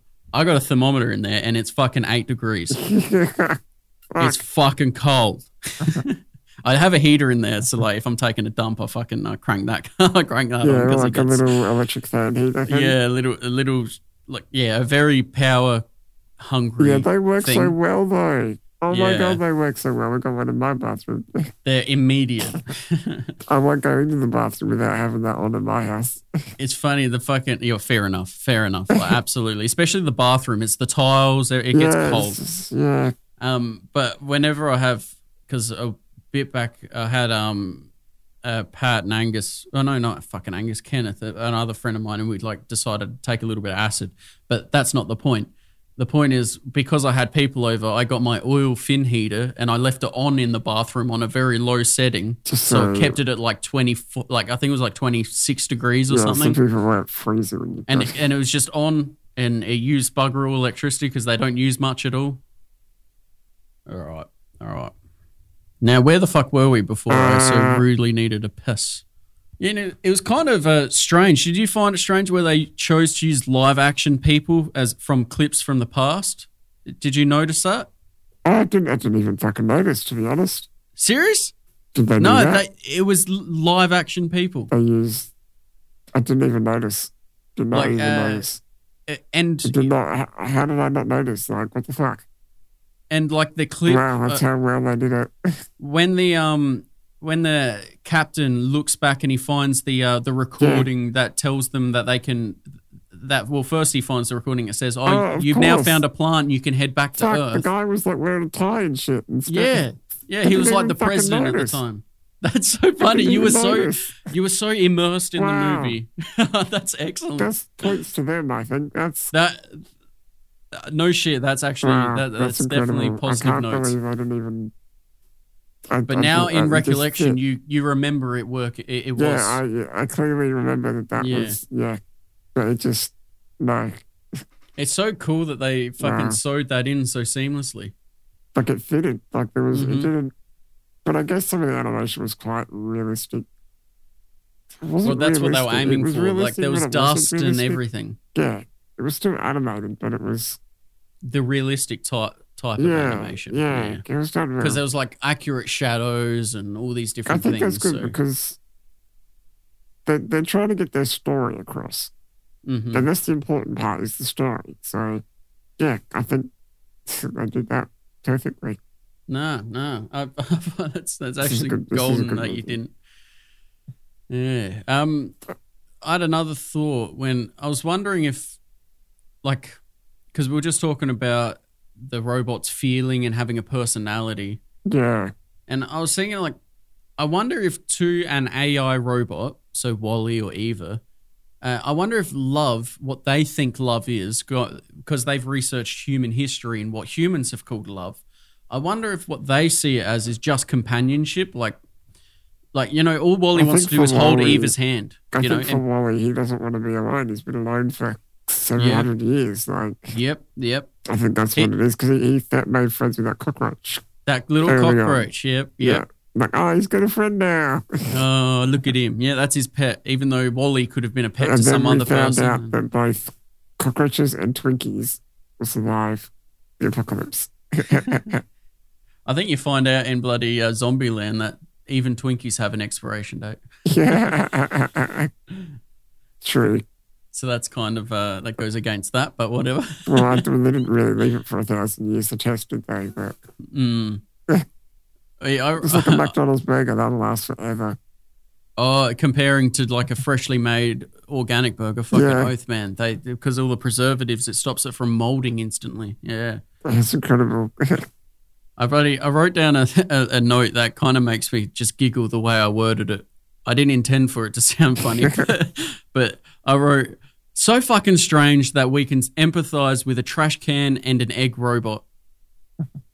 Like, I do find it strange that they've made it so, especially Eva, like she's so not human, but I can see a personality in it, even though it's not there. Yeah, that's what I really like about animation. Yeah, we did talk about it before. Yeah, I know. You can just do anything. And also, another thing with animation is that depending how realistic you make it, you don't have to be realistic, but you can, like, you don't need a budget for CGI or you don't need a budget for a big effect or whatever. You can draw. If you can draw it, you can have it. Yeah. You can't afford to have bloody helicopters, but you can draw one. You don't need to have a real one. Yep. And you can do anything.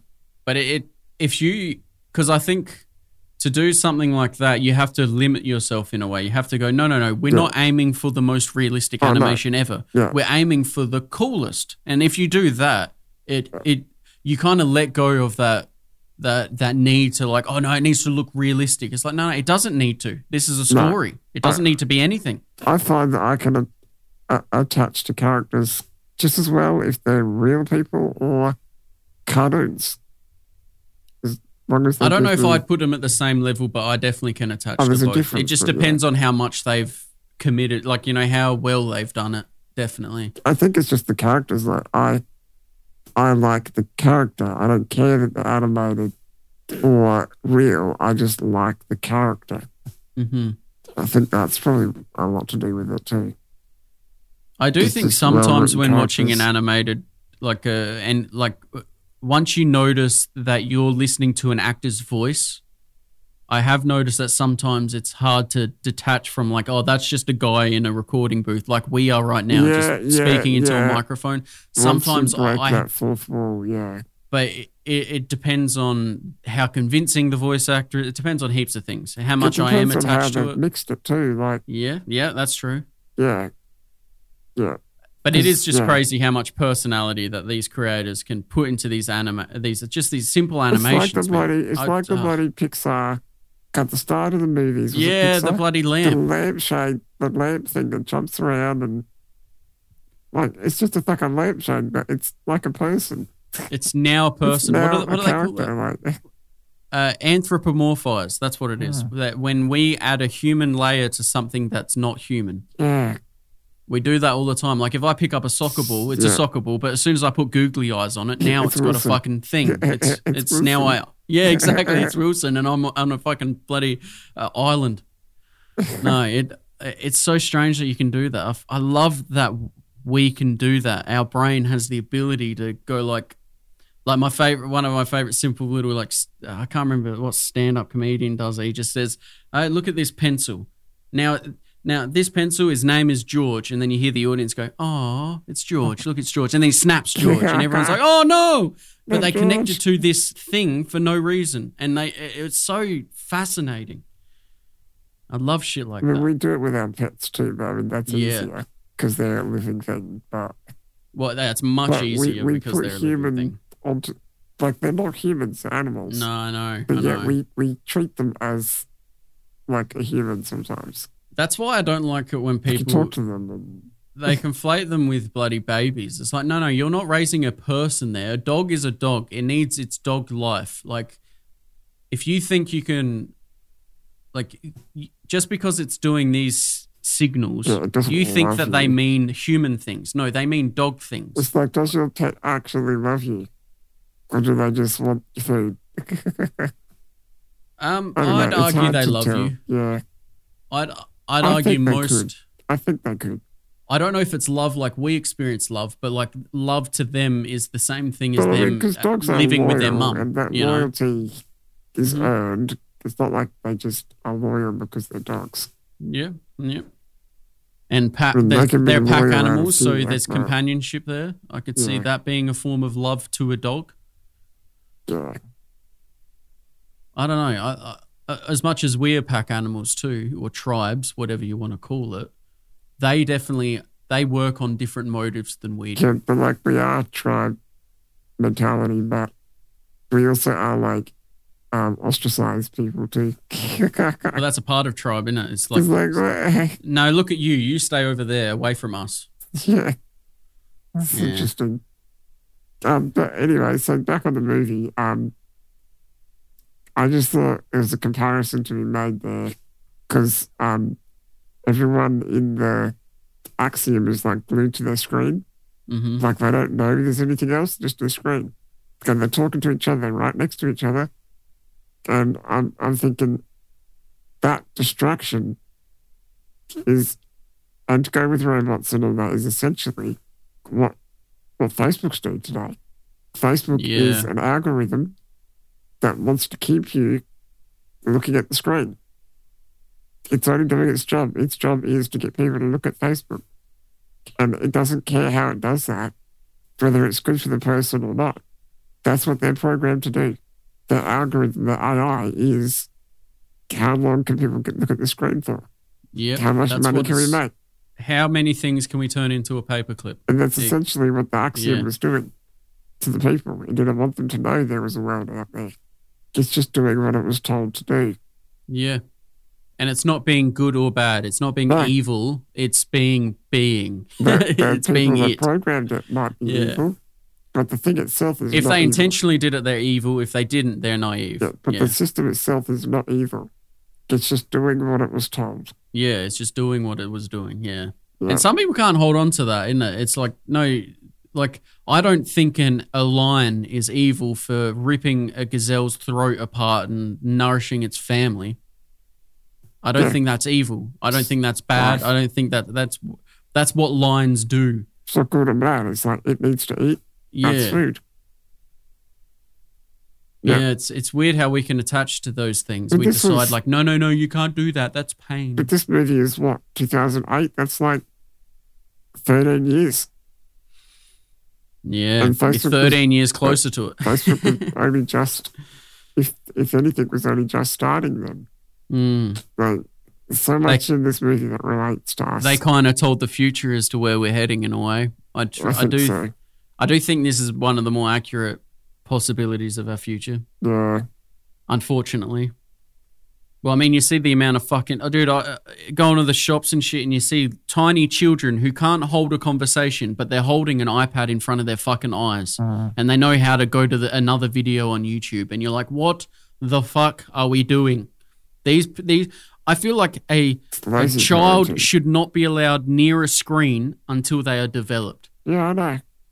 Like, I just think it's bad. I just think it's education. Like, the parents are going, well, my kid doesn't stop crying.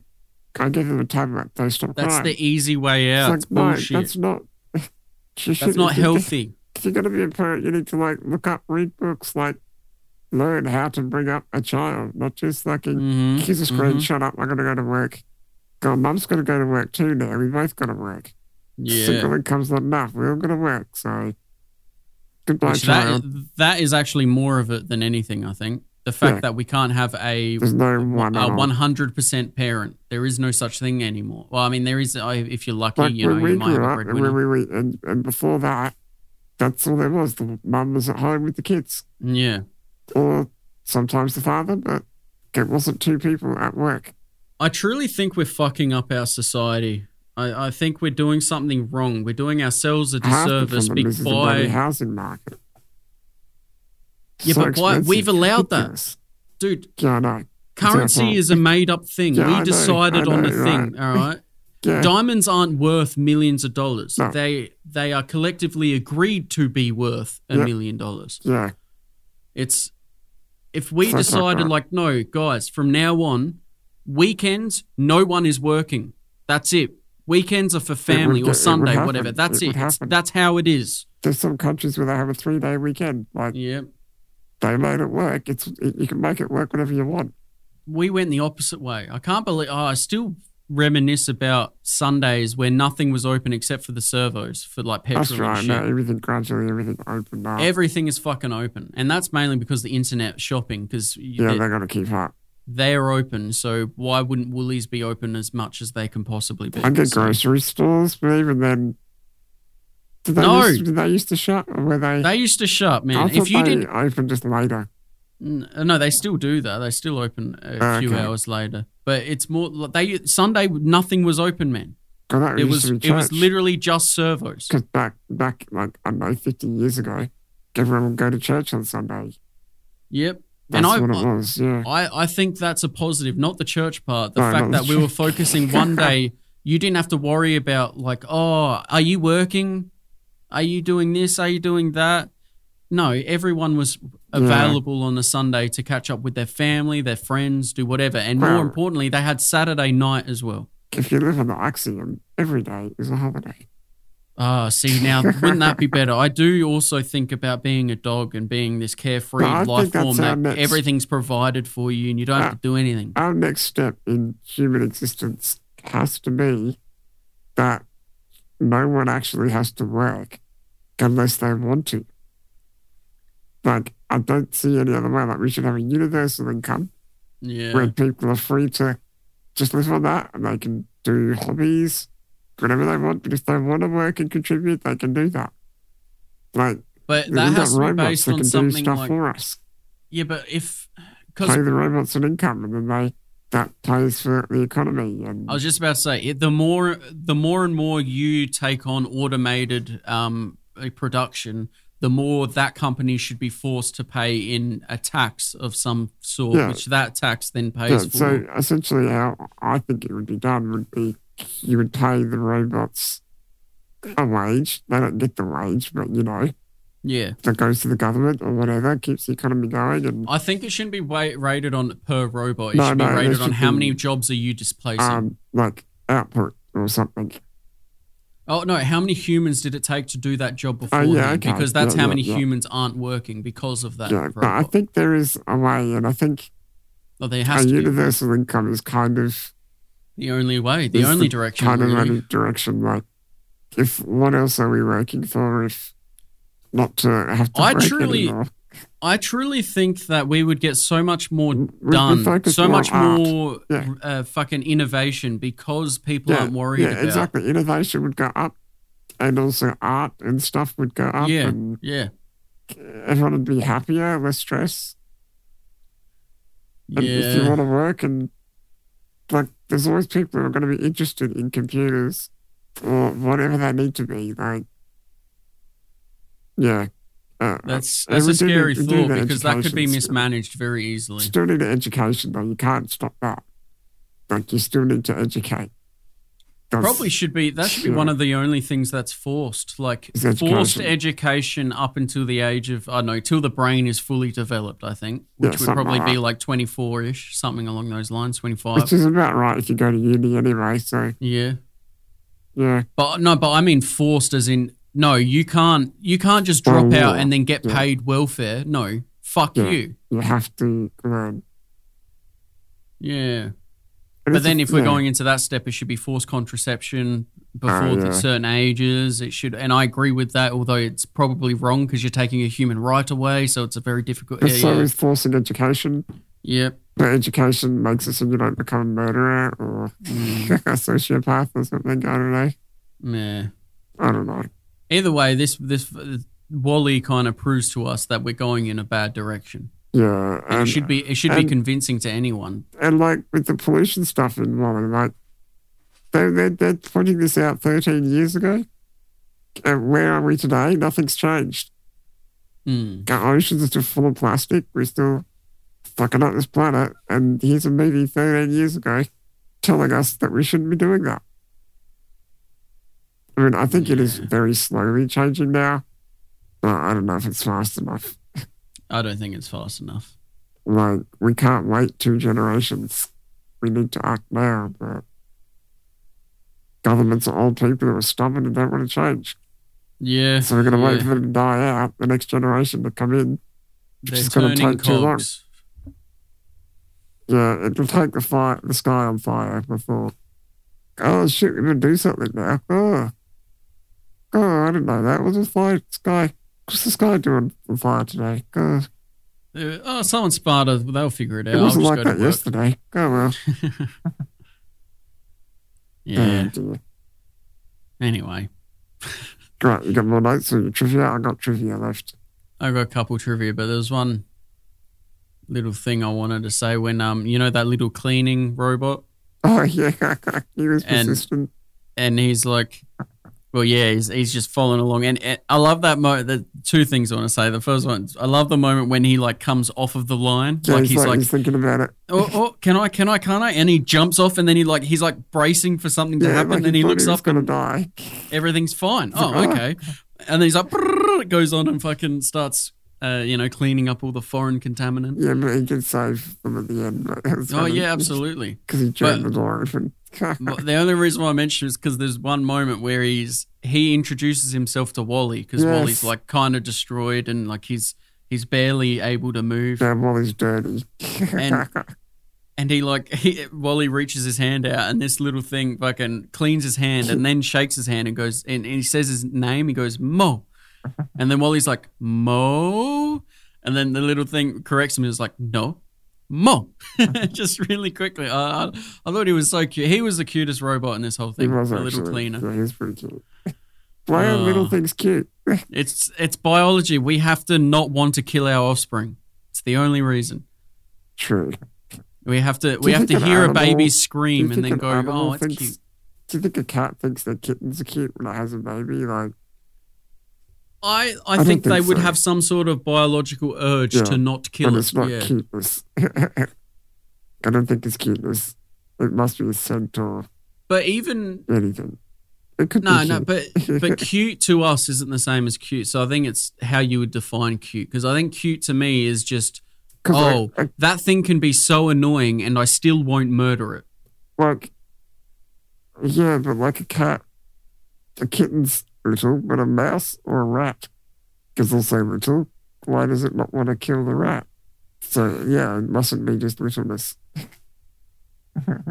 But I think it depends because at a certain stage, instinct would take over. Yeah, and the smell, maybe they know it's food. But to us, I can definitely find a rat cute. Yeah. Without it, I can find mice cute. I don't like the idea of there being mice infested in my house, and I would kill mice to fucking stop that. But if I saw a group of baby mice, I'd be like, oh, look at them. They're so cute. And then I'd throw them in the toilet and flush it. No, I probably wouldn't do that. That'd be fucked up. You would say they were cute. Yeah. I'd actually probably put them out on display because I know I've got feral cats around this area and they'd fucking ravage them. Yeah. No, I don't think a small mouse to a cat is cute, but I think a small anything to us is cute because we are slightly evolved. We have we anthropomorphize. That's just that's what we do. It's fucking annoying. Anyway, I wrote down what WALL-E stands for because I thought it'd be a nice thing to go over. Yeah, Waste Allocation Load Lifter Earth Class. They had those bigger WALL-Es too. Yeah. That's interesting. Yeah. And then EVE stands for Extraterrestrial Vegetation Evaluator. Yeah, they do say this, like it does show in the movie, but yeah, I think it's good to point out. Yeah. Did you know it's a nice that little thing. Alyssa Knight, who does the voice of Eve, she's not an actress.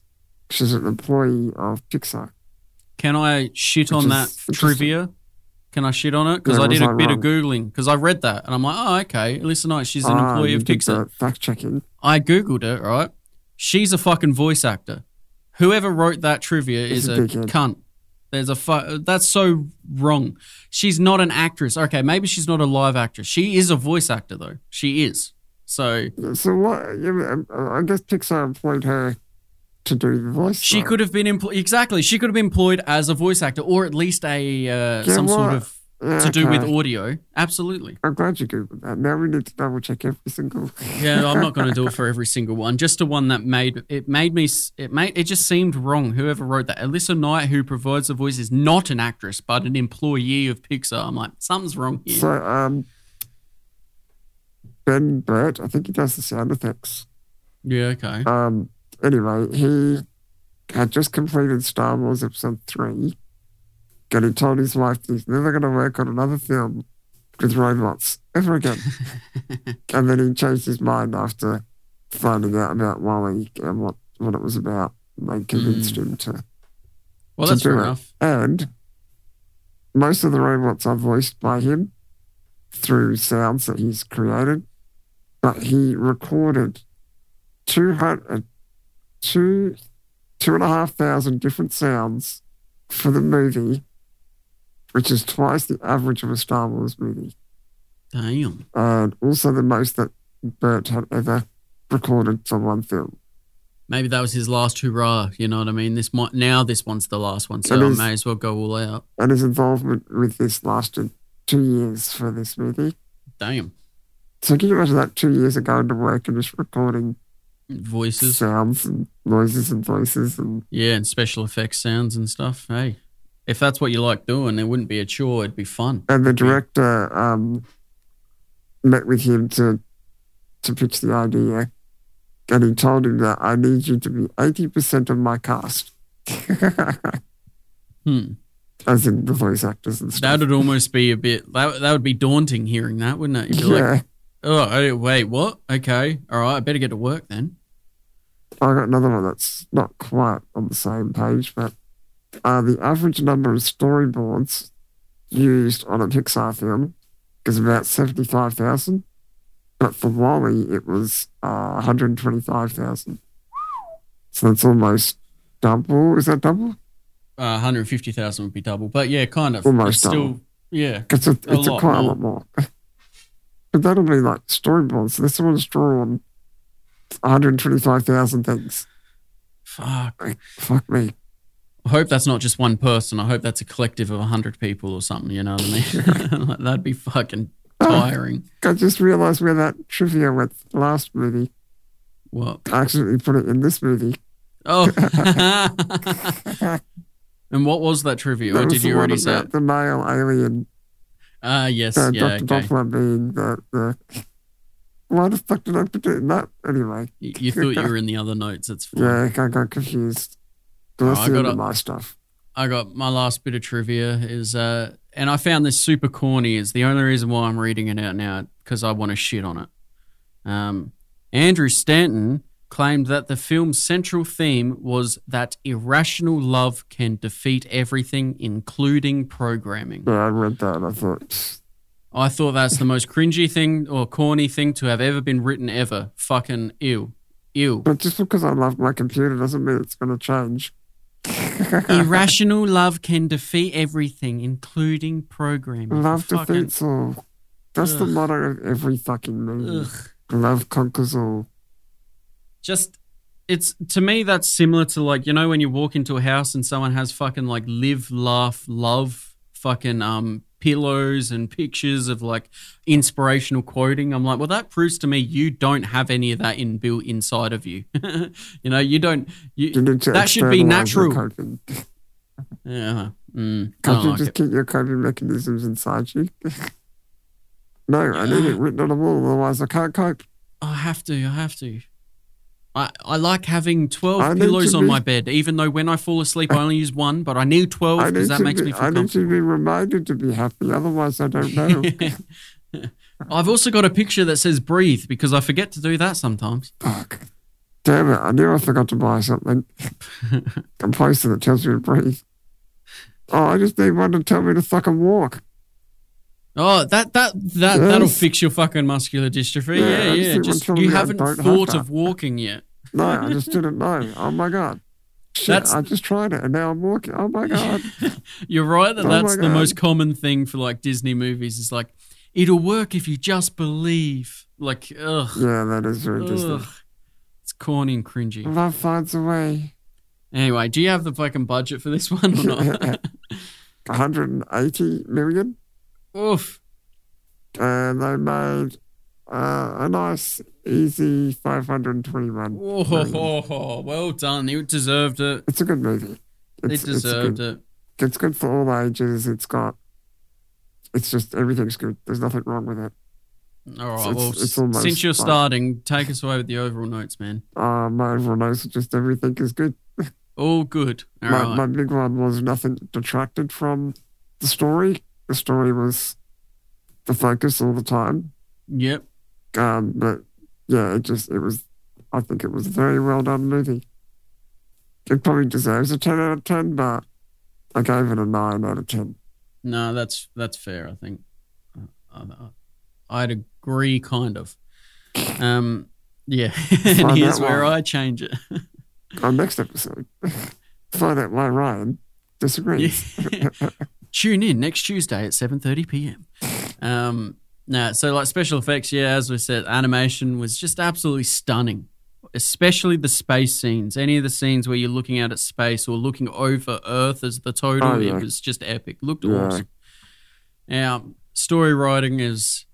I really love that secondary story of humanity getting its humanity back. You know what I mean? Like just those two people who noticed each other only because they saw Wally and Eva space dancing.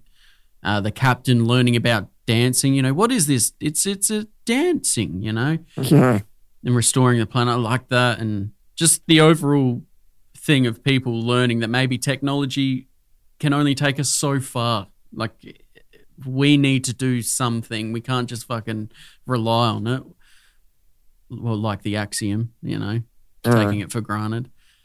But I landed on a 7 out of 10. And I only rated it like that because for me to have enjoyed this more, the things I would have had to have removed and the things I would want in their place would make this not a kid's movie. Okay. So, like, there was a few things of, like, it could have been more up my alley than it was. But hey, look, 7 out of 10 is still excellent. I found it quite enjoyable. I found myself laughing at bits, and I thought it was good. It's weird. I found this movie much more immersive, but Treasure Planet better for me. Yeah, that's fair enough. Everyone's got in a their weird way. Different... Like, it was just like whatever about I actually rated them the same thing. That much, but... Now that I'm looking, I gave them both 7s. Okay, but a higher 7 for the other one? I guess Treasure Planet got 7.5 or some shit. Yeah, I guess I'm less adverse to animation because I watch a lot of anime and I don't know. I mean, anime is not just for kids. Like, I know there's absolutely a lot of my stuff has got a lot of adult content, but I don't know. I didn't see it as like a kid's, I don't know. It still is a kid's movie, but I guess a family movie. Well, look, just because we're talking about it, there was a moment of, like, you know, they're in the infirmary where the broken robots or the defective robots, and Wally accidentally shoots Eve's arm, and the bullet just happens to fly across the whole span of the infirmary and hits the panel on the door and magically opens the door. You know what I mean? Like, things like that. I've probably got like 7 or so notes just around things like that. No, I see what you're saying now. Yeah. Yeah, I just don't, just the different thought processes. That didn't even bother me at all, but then it bothers you, which is everyone's different. And how boring would it be if we all thought the same thing? If we all just fucking thought the same, That's why you can't trust a reviewer's review of a movie. Because that's one person. That's what they like. Well, I kind of think it's more that it neutrals out. It's not that their review doesn't matter. It's that that's one person. I'm one person. I might love it, and they might. No matter what, we can't. They saw one thing that just put them off for the whole movie. Like, it's like when you used to go to the video store. Do you remember those video store? Whoa. Yeah. We used to go there and it'd be like, you find this movie that's like Academy Award, this, that, the other. Go, you watch it and it's like, this is a piece of shit. Because it's supposed to be the funniest movie ever. It's not funny. Well, the amount of movies I've watched and I've looked up their IMDb and it's been rated like less than a 5 out of 10. And I'm like, but that's, I'm not saying it's a 10 out of 10, but that's a good movie. How is it only a 5? But yeah, it's just because people don't like it. That's fine. Yeah. All right. So that's probably a good place to end it, mate. Yeah, no songs today. Yeah, no. It's all right. More for next time. Yes, that's right. So again, if you could just rate, review wherever you're listening, that'd be fucking great. Yep. And we'll see you next Tuesday. Yeah, see you, cunt.